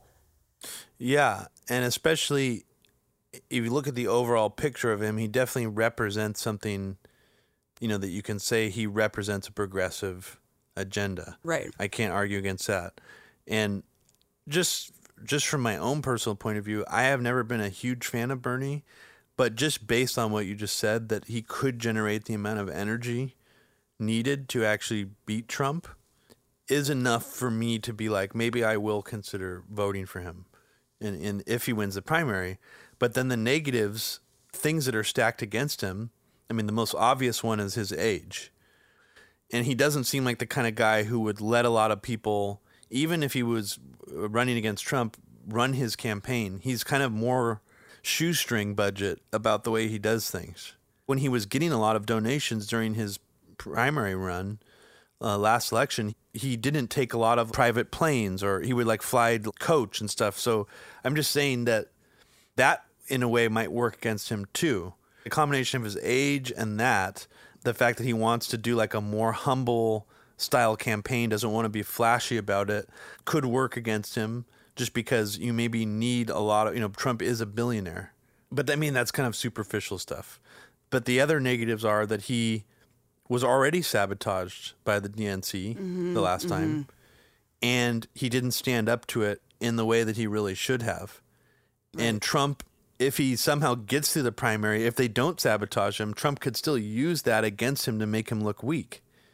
Right. Trump is savvy enough to be able to really cut deep with that why didn't you stand up against Hillary? Right. And the DNC. You could have won, Bernie. Right. Like, you might even be president now or something. He could like really just say weird shit to get inside his head. And I don't know. And I honestly didn't see Bernie being very aggressive during his debates with Hillary. So I don't know how good of a debater he would be either. So those are working against him. So the more that I think about it, I don't know, he is the best chance to beat Trump, but also I think Trump really does have this election to win. Like, it's not his to lose. Like, it's going to be a huge challenge to beat him. And statistically speaking, let's remember that in the last 7 elections, there have only been 2 presidents, Bill Clinton and Barack Obama, elected despite only losing the popular vote once. Yeah. That's our democracy, quote unquote. So, and you were saying that statistically a Republican serving 1 term is kind of rare.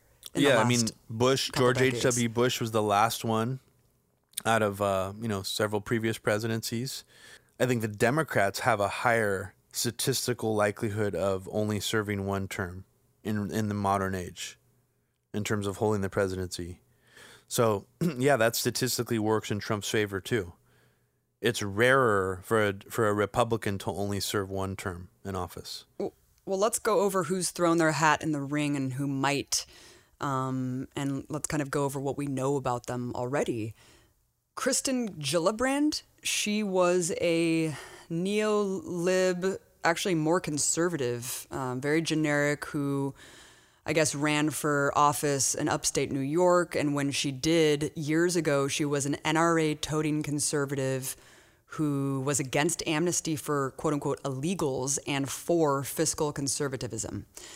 So then you have her fast forward to today, where now she's running for president. Again, a lot of these people, this is sheer opportunism, sheer just media coups for themselves. But anyway, so she announced on the Tonight Show with Stephen Colbert that she's running. Robbie, why? Why is she running? She's fighting as a mother for other mothers. Well, that's a policy I can get behind. It's so vague and So super what, like vague. Mothers Against Drunk Driving? What kind of mothers for what? Like Mothers for I don't know, dude. Like just against fighting guns? for moms. But No, that's the dude, only she's an NRA. She has a good rating from the NRA. No. Huh. What are mothers generally? What do they get behind now besides like against drunk driving and guns or drugs? I don't know. So now she's all of a sudden she's kind of echoing Bernie's sentiments, saying Medicare for all. But the thing is, we cannot trust this person. That's pretty obvious. So that's just a completely aside note. I just remembered I meant to mention this during our talk about how Trump's rhetoric doesn't match up with his policy. I was just watching debates where Trump was arguing for not just Medicare for all, but universal health care for all in the debates. And Rand Paul was like, Mr. Trump, I don't know if you realize that the entire GOP platform has been trying to like fight against single payer health care for like the last like 25 years or something. Well, and also Jared Kushner was like one of the main people putting out Sicko. Oh yeah, he screened so Sicko. Weird. Yeah. That's so fascinating. These people just blow in the wind. They're just complete puppets and shills. Yeah, but I mean, Trump has remained consistently sort of like racist though the whole time. Oh yeah, yeah. So it's like right. he blows in the wind and he like pretended to be a liberal for a while or pretended to be a Republican, but he's always been sort of racist and xenophobic.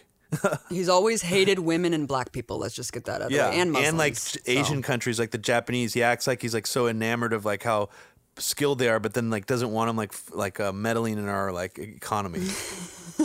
He talks about like Japan a lot in the 80s, like he's obsessed with them. Weird. Yeah, I saw the montage of him just saying China a million times in one speech too.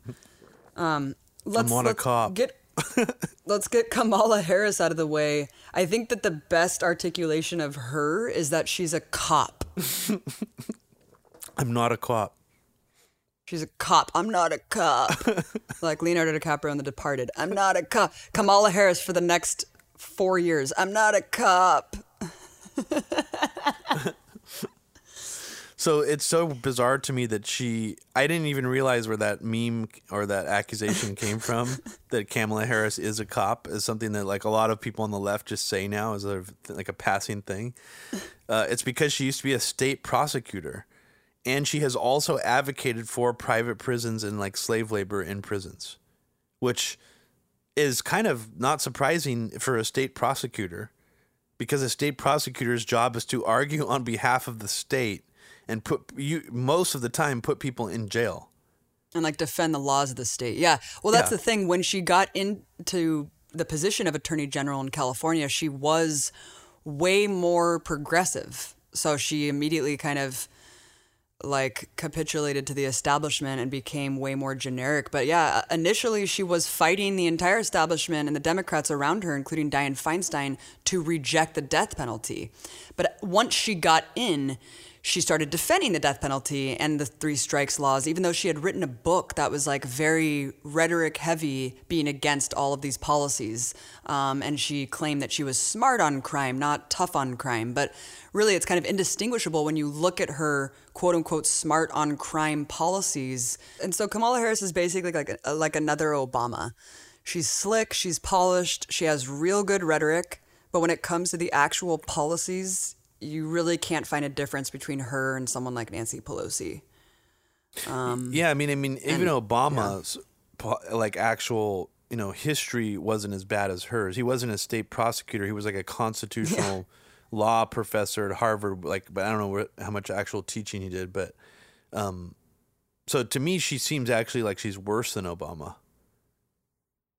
Yeah, and especially, in a time when Black Lives Matter is so crucial and you really need a leader who's going to, fight for Black lives and against this kind of rampant police corruption and just extrajudicial assassinations of like unarmed Black men in the streets every day. Yeah. Like, this is not that person. And I fear that it's just going to be identity politics being ridden on that wave. Yeah. For all of these people, to be honest. And I could see the Democratic Party thinking that bringing a Black woman to the forefront would be enough of like a powerful symbol to use against Trump in the election. But the problem is, again, if we think about the matchup, just matching Trump versus her, Trump has actually done some things to tokenistically like reach out. Like the Kanye West visit to the White House was about criminal justice reform. So Trump could actually use that against Kamala Harris and be like, what, you flip-flopped on the death penalty. Like first you were for it, then you were against it, then you were for it.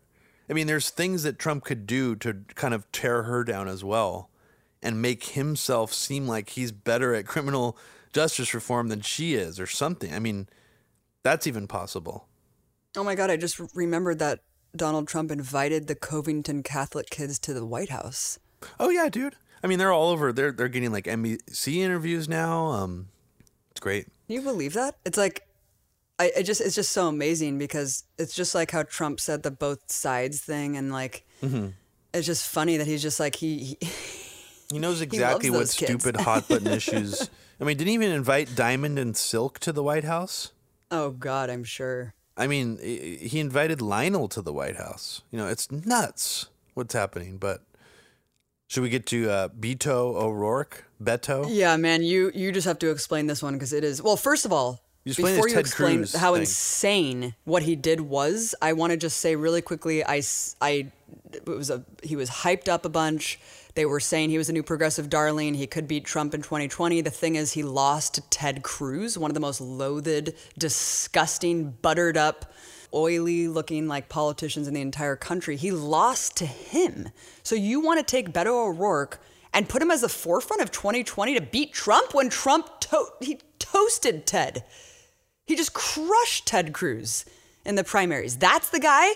So on top of that, I saw his concession speech because I was like, what is it about this guy that everyone's all jazzed up about? And I was totally blown away by how just the whole speech was just blither blather, Robbie. There was no substance. It was just total, like, just empty platitudes the whole time and blither blather. That's the best way I could explain it. There was nothing said at all. Well, this guy seems like he is the Ken doll white guy of the field. Kind of like, you know, the John Edwards or the Mike Pence-ish, even though Mike Pence kind of has always had gray hair. But imagine Mike Pence with darker hair. He's kind of like a Ken doll-esque square-jawed guy. This guy kind of almost more looks like a Kennedy.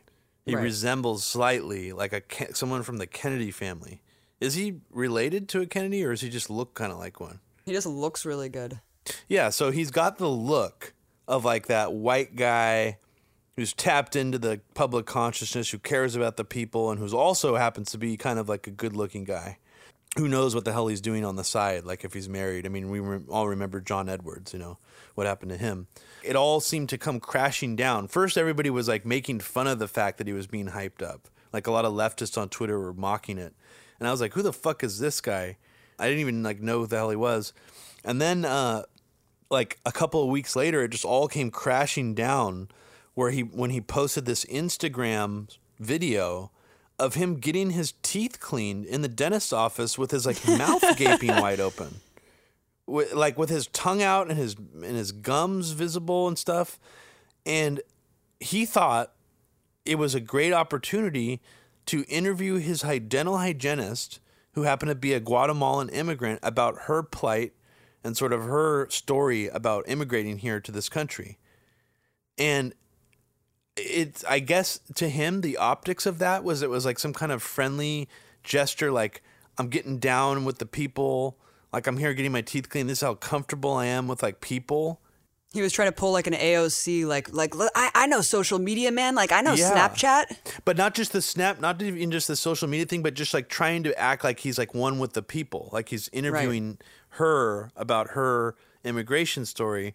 But it just came off, it not only is disgusting that he has his mouth gaping open, and people Photoshop amazing stuff, like his like blood shooting out of his mouth. I mean, it looked great. The Photoshops I saw. But but how disrespectful is it?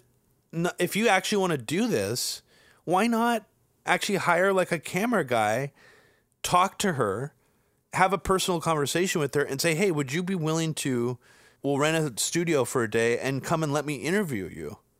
Yeah, let me show your house and your struggle, and like, let me like treat you like a human being. Instead, she's like cleaning his teeth while he's talking to her, and it's just like, what the fuck are you thinking, man? Oh The my, these optics people were are just goddamn insanely bad. tone deaf as hell. Yeah, it was just bizarre on so many levels. I mean, I didn't see any positive reactions to it from anybody. Yeah, how insulting! Like a word. It would. I think you mentioned like it would be like if a cleaning lady was at my house who's like undocumented, and as she's cleaning like my toilet, I'm just like live streaming her, and I'm Yeah, like periscoping hey, her. like, yeah, like, dude, I'm here with like my maid. Yeah, that's like something that Paul Logan, that guy who like filmed the dead body in the hanging suicide forest in Japan and was like laughing about it. Right. It's like something that guy would do. Right. That's how like tone deaf it is. Seriously. It's nuts. Yeah. Let's briefly mention Cory Booker because I don't actually know if he's running. The only thing that I have to say about him is that he's dating Rosario Dawson. What the hell happened? Huge step down from Eric Andre. He Good really God. is dating out of his league. Good God. And what is it with Cory Booker that's so off-putting? I mean, what is it that's just so unappealing about him? Can't put my finger on it. It's like he was incubated at like Bain Capital. He's like, it just seems like he was grown out of an incubator of like a bank or something, you know, like spit out in a suit, like born in it. Yeah, and he kind of has, I mean, you know, and maybe this is slightly inappropriate, but he almost seems like he is kind of like a doppelganger, like Obama ripoff or something. Ride on Obama's success just by being, you know, who he is, and it just like didn't work out at all. Like he has zero charisma compared to Obama. I've never really heard him speak. I think he tried to do the same thing Obama did and did like this really uproarious convention speech. And you know, that was kind of how Obama catapulted himself into the political spotlight, was that, I think it was the 2004 convention speech, maybe, the DNC. And I remember hearing a Cory Booker speech and just thinking, wow, this guy really thinks very highly of himself. He's not pulling this off. That's all I really remember about him. But yeah, he's a weird one. And like he was involved in some kind of campaign scandal where he was like spending all this money on like jewelry or something that came out a few years ago. Jewelry for Rosario. Like his donations were going to like expensive jewelry. So let's move on to Elizabeth Warren, because I truly, truly think that she has blown it already with this Native American thing. I mean, it's really sad to say that, but I think Trump really hit it on the head there. And, you know, her filming this big campaign video with her getting like the genealogy test, claiming that she was Native American. And there was a state Senate candidate that was running who just a couple of years ago was like a rabid anti-abortion evangelical. And then she kind of reinvented herself and is now like a progressive. And I mean, and that's totally different than Elizabeth Warren claiming that she's Native American. But another thing that this other candidate did was kind of adopt like a marginalized person's identity. Like, I'm a poor Latina, you know, immigrant. And it's like, you're not though. Elizabeth Warren kind of did the same thing where it's like, you, even if you do have Native American heritage, like you grew up white. You kind of are adopting another person's identity and like claiming that you are part of that marginalized group. And I do know that she does have progressive ideals. I know that she actually has unequivocally denounced torture. So that's one leg up on Tulsi. She has, you know, she has said really good things about the banks, but she's horrible on Israel. And that's another thing that I forgot to mention about Kamala Harris. She's terrible on Israel. She was a featured speaker at APEC 2017. So, again, Bernie really does have the strongest rhetoric against Israel. And overall, I think even if you look at his voting record, it's overall better too. But I can't, you know, I'm not sure about that. But I mean, even compared to, do you want to move on to Tulsi Gabbard already? Yeah. I mean, do you have anything else to say about Elizabeth? I mean, other than the fact that Trump is going to fucking trounce her. Right. She doesn't have a chance in hell. I think even Kamala Harris has a better chance against Trump if you're just looking at it from a political game theory point of view. I don't think Elizabeth Warren has a chance in hell. And I just read her foreign policy statement, and she mentions how Venezuela is a threat to its neighbors. Oh my God! So you're still seeing that same rhetoric. So yeah, and also, I mean, the other side of the argument, you know, and as a white guy, it's kind of like, it's hard to make the argument that this percentage only, from this percentage on only, is when you're allowed to say you are Black or you are Native American or you are Hispanic. I mean, obviously that would be ridiculous of me to like assert that I know what percentage is allowed, or, you know, that's a, I don't even know where that debate currently is. I think it's subjective. And I think, you know, in Elizabeth Warren's case, it's definitely clear that she abused, you know, whatever knowledge she had about some very long, far back in her ancestry, you know, Native American heritage that made her like below 1% or something. I think that's sort of, you know, that's definitely fraudulent, but I don't know to what level you could say that it's not anymore. So I don't know. Like I'm just not, I don't know where people stand on that issue. I don't even really know where I stand on it either. Right. You know, right. if you're 10% Native American, is that, at that point, can you say you're Native American? What about 5%? You know, right. 2%, is that too little? I don't know. Well, let's move on to the big one. Yeah, I mean, the big one, you know, I've already been beating this into the ground a lot, mostly because I've seen a lot of people, not just liberals, because let's say liberals have been calling Tulsi Gabbard an Assadist, and liberals have also latched onto the anti-gay stuff she used to say. But I've also seen people on the left, who I'm normally very much in agreement with, dancing around or being dishonest and just kind of disingenuous about the way they're presenting her whole record, and presenting her as this person who's going to really widen the debate because of her foreign policy views, because she's extremely anti-war. She's the most, I see people saying she's the most anti-war candidate. I think that in her whole total record, you look at her rhetoric and her voting record, I don't know if she's more anti-war than Bernie. To say that she's the most anti-war progressive, which is another thing I see people saying, like she's the most anti-war on the left running, from what I can see of her voting record and the things that she said about the war on terror, you know, wanting to send weapons to Crimea, she is to the right on even Rand Paul on many foreign policy issues. So that needs to be addressed. She is not like a Dennis Kucinich on foreign policy, or even like a Lincoln Chafee on foreign policy, who was a Republican who turned Democrat later on.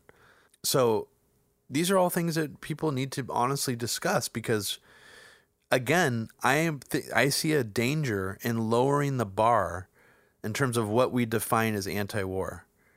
It's okay to be like, I'm going to support her and vote for her because she's good enough for me. I mean, that's fine. But to be like, she's extremely anti-war and this is like really exciting because it's going to widen the debate, I really think it's really lowering the bar. It kind of reminds me of Jeremy Scahill saying that Trump is the best chance we have to end the war since 9/11. I don't understand where that hopeful mentality comes from. It's really important to stick by the principles of what being anti-war actually means. And she is definitely more right than wrong on Syria. I mean, a lot more right. She's said things about Syria that I cringe at, about jihadists and things like that. While I understand the overall framing of that argument, I do think she is baited by some of those talking points that distort and insert problematic rhetoric into the anti-intervention debate in Syria.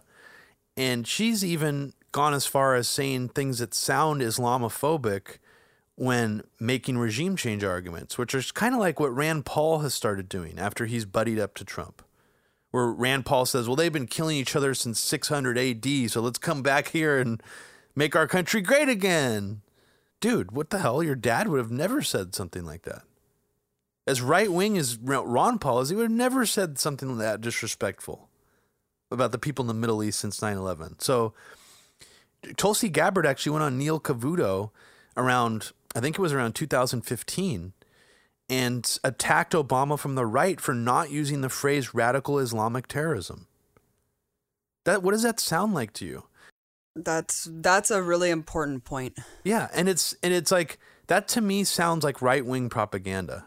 That's not her moral compass causing her to speak out. That's like her parroting, or actually maybe even doing errands for right-wing propagandists. I don't know who she's connected to. I do know that Steve Bannon, everyone's obsessed with this. Oh, David Duke supports her. Richard Spencer supports her. You know, they'd retweet her. I'm less concerned about that crap because, you know, Richard Spencer has retweeted you and me before. Mm-hmm. And it's like, no, fuck that guy. But when it comes to someone like Steve Bannon trying to court Tulsi Gabbard to have a role in the Trump administration, that's something that needs to be analyzed. Why is that?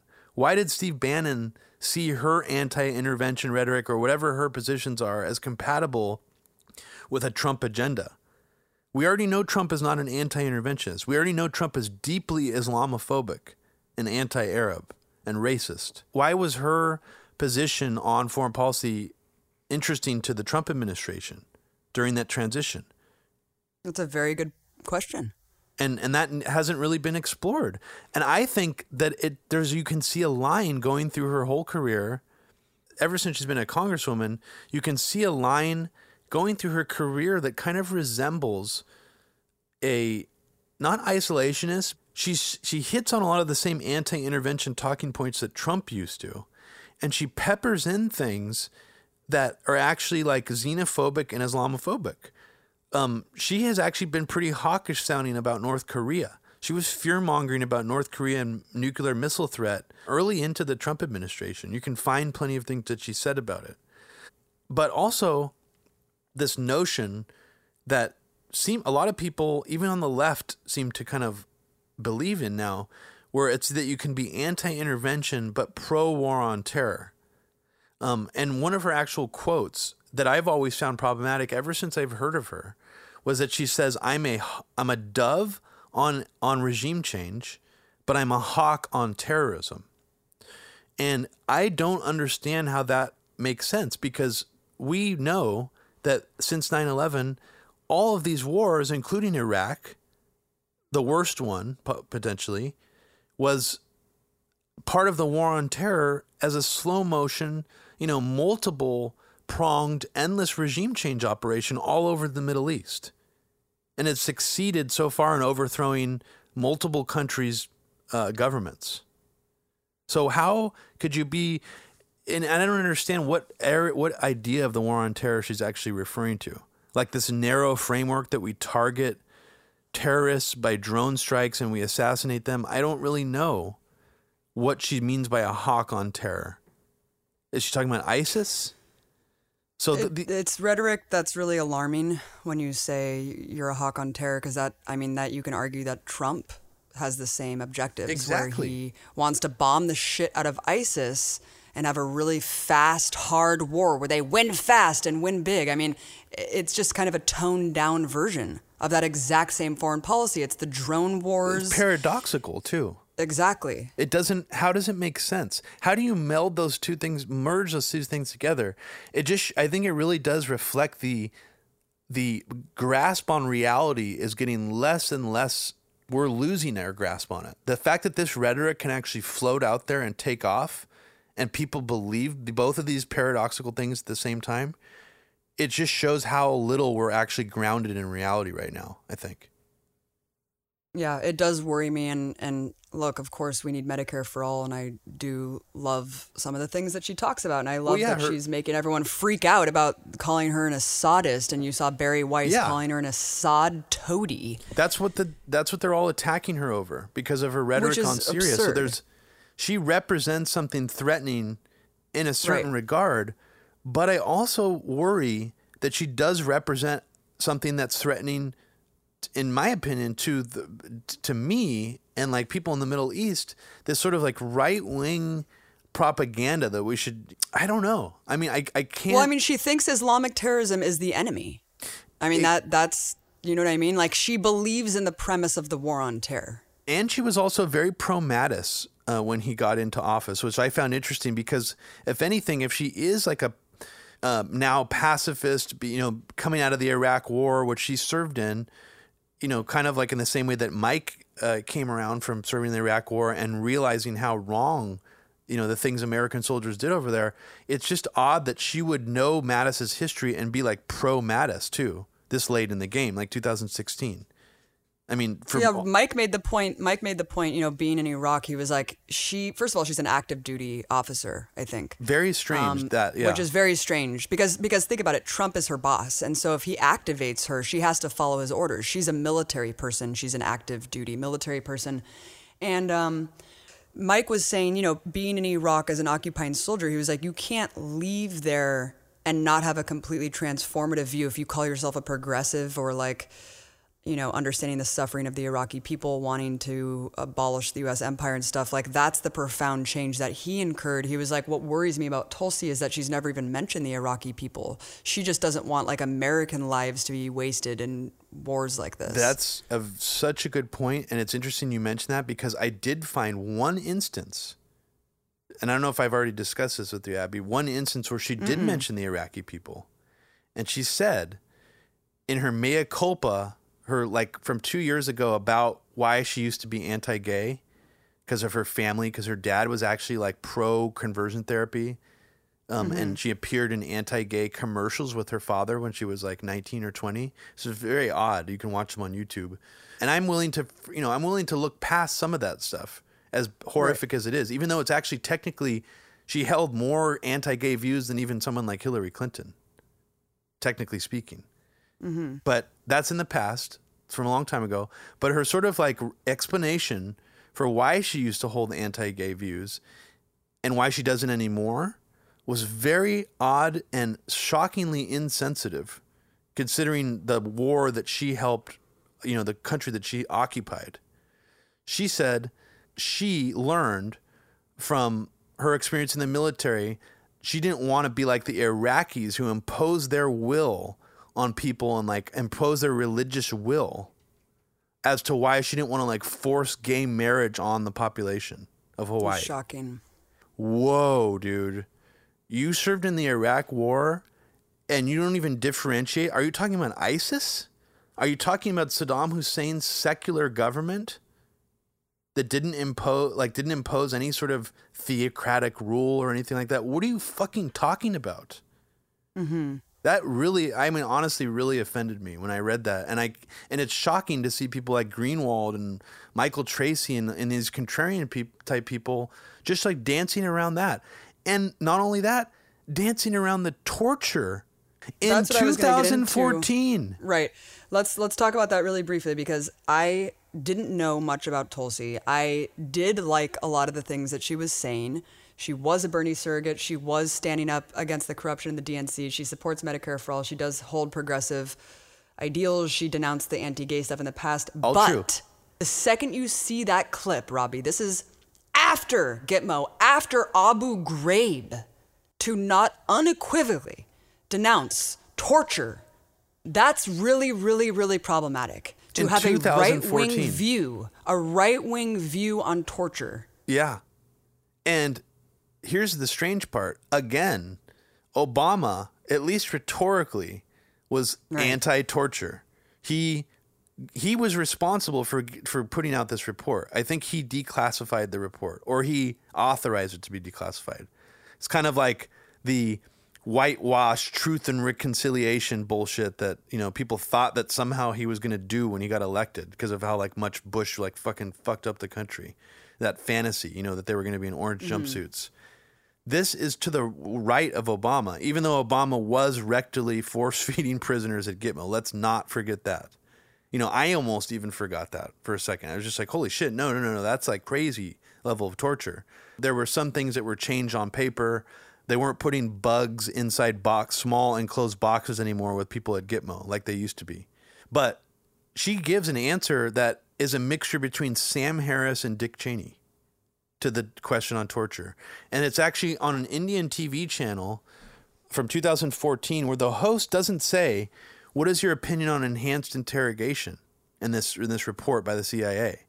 She says, what is your opinion on the CIA torture report that came out and torture? And she says, well, I'm very conflicted on this issue because if I was president, if I was in charge of this country, I would do everything in my power to stop an impending attack.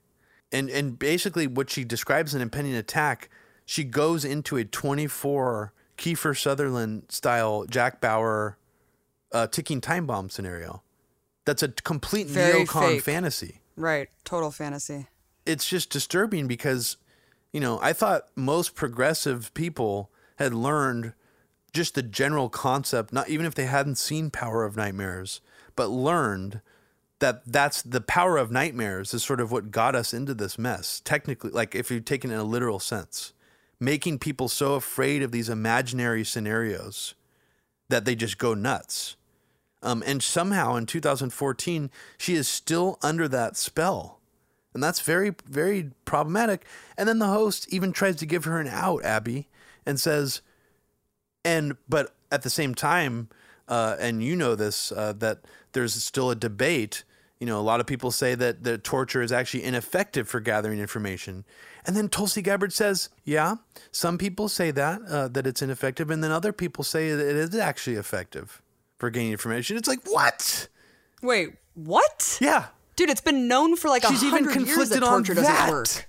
Wait, that's a big problem though. Dude, it is the clip that any leftist who's out there promoting her, who is not talking about this clip and actually trying to explain it or making it, a prominent part of their whole pitch for her, I think they're being very disingenuous. I mean, I even saw Aaron Monte. That's the thing.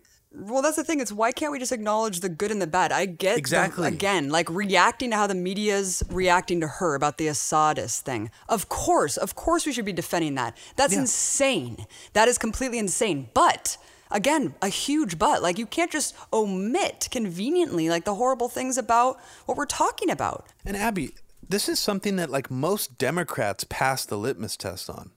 Most generic Democrats have passed the litmus test on torture. Right. It's kind of like the Iraq War at this point. You would have to be an idiot to be like, the Iraq War was a good idea. Even though we didn't find the weapons. I mean, most Democrats know not to say that. Even most Republicans know not to say that anymore. So to have a progressive, the most supposedly anti-war candidate running, and 4 years ago she said she was conflicted on torture, is absolutely mind-blowing to me. And I think that it's a zoom in to that. And you really have to look at all of her other positions, foreign policy-wise, and examine them just based on that alone to see where her moral compass is. I'm not even talking about where's her rhetoric coming from? Is she being influenced by right-wing propaganda? That's a whole other argument. I mean, where's her moral compass? That's important to know, and at least to get a sense of where somebody's moral compass is. I am just completely appalled that just her moral compass didn't tell her to answer that question. It's been disappointing because for me, I just want honesty. I just want an honest assessment of what's going on. What are the facts on the ground? And then we can make up our own minds. But I just don't get this kind of like feedback loop of media right now that is very weird. Even for Alexandria Ocasio-Cortez. I mean, like the hype you were talking about earlier, it's so overinflated that it's already creating a problematic situation where she just voted for more sanctions on Russia. And nobody's talking about that. I see people bashing Bernie when he says things about Russia from the left, but then like a lot of people ignore her voting for sanctions. So it's like we have to look at everything. And we can't, even when Chelsea Manning was running for office, at that point I decided now I feel comfortable criticizing her if she takes problematic positions, like reaching out to Mike Cernovich and trying to say that he needs to help lobby to get some guy who committed war crimes in Afghanistan a lighter sentence. So it's like when you run for public office, I think it's very fair and important to scrutinize these people, even if you're a progressive and you want to see them succeed and they hold progressive ideals, because ultimately this kind of criticism, I think even for Tulsi Gabbard, even though we've been saying a lot of negative things, it's going to make her stronger in the future. Like I can't support someone who's conflicted about torture in 2014, even if they've done some kind of reversal now. That's too crazy for me. Maybe if we really get her to answer for that now, like if Greenwald, interviewed her for The Intercept and got her to talk at length about that, she'd be a stronger candidate. But just ignoring it and dodging some of these things is not going to help things. Right. We need to start pushing her from the left now. Of course. And that means of course. honest critique and analysis about where she really stands on these issues while pushing back on the media narrative about how she's an Assadist because she doesn't want intervention in Syria. Both can be true and both need to happen. And that's what I'm really hoping for, some honest media going into this election cycle that's breaking through these mass hallucinations. And just to wrap this up, Robbie, Russia, breaking news, Russia is not going along with this coup. They are not recognizing this guy as the new leader of Venezuela. Oh, good. Yeah, so that's actually big. Yeah, so I mean, but as we know, Trump is still in bed with Putin. He's still Putin's puppet. Right. So this must be some kind of ploy, just like the quote unquote fake bombing Trump did to Syria. You know, the Assad's forces. Toy bombs. Yeah. It's just all for show. Well, you guys, big episode today. We're coming up with another one very soon, covering a ton more stuff, but we're going to get this out real quickly because of the breaking news. Was there anything else that you wanted to say to wrap it up, Rob? No, I mean, I feel like we got everything we wanted to cover out, and next episode we have planned is jam packed, and we kind of we haven't done this in a while, but we have like a neocon update, a bunch of sort of neocon related headlines that'll sort of tie into each other that's happened in the past couple of months. So stay tuned for that. Yeah, so just a reminder, check out our last podcast about Trump expanding the empire, or you can watch my Empire Files series, Trump Expanding the Empire and Trump's Syria Deception. Really recommend those. We also have a really short installment about war criminal Mattis and how the Democrats are praising this guy as the only adult in the room. So really illuminating. Definitely check it out. And please, please, please support Media Roots Radio. We really work hard to give an honest assessment about our reality. And, we really appreciate your support, and really as little as $1 or $5 a month, just the cost of a cup of coffee can really mean everything to us and embolden us to keep going and work even harder to get these episodes out to you guys. So thank you so much for all the support so far. Please go to Patreon, donate to Media Roots Radio, and please let us know what you think. Like, what do you think about the 2020 race? You can always write me at Abby@theempirefiles.tv and just give us some feedback, or please write your feedback on our SoundCloud timeline. And we're always open for suggestions and comments and everything else, critiques, whatever. Yeah, and we're both pretty active on Twitter as well, at Abby Martin. And at Fluorescent Gray is my Twitter account. Just a couple more appearances I wanted to mention that I appeared on Porkins Policy Radio the other day to discuss Tulsi Gabbard. We kind of got into movies. I'm a really big defender and promoter of the movie Glass right now. So everybody listening, if you're a fan of Unbreakable or if you're a fan of early M. Night Shyamalan, go see Glass. It's an amazing movie. One of the best movies I've seen in a while. We got a lot more to talk about. We're going to go into movies a little bit more on the next episode. I saw Vice as well, which I had some serious issues with. So yeah, take care, everybody. Hands off Venezuela. Hands off Venezuela. Yeah, hands off Venezuela. And this is the litmus test. Pay close attention to which people, including anti-interventionist libertarians, which libertarians out there actually sticking up for the elected government of Venezuela and don't want the Trump administration to overthrow it. And I think just remember who those people are, because that's the real litmus test. It is, a lot of libertarians have tons of right-wing followers who are like Tea Partiers, and, defending Venezuela is a risky thing for their audiences. There's really nothing to gain right now in terms of publicity for sticking up for Venezuela in any circle. So I think people need to pay attention to who's doing that. Absolutely, you guys. Thanks so much for listening. Have an awesome day and happy 2019. Hopefully this year is a little bit better than last one. Take care, everybody. Peace.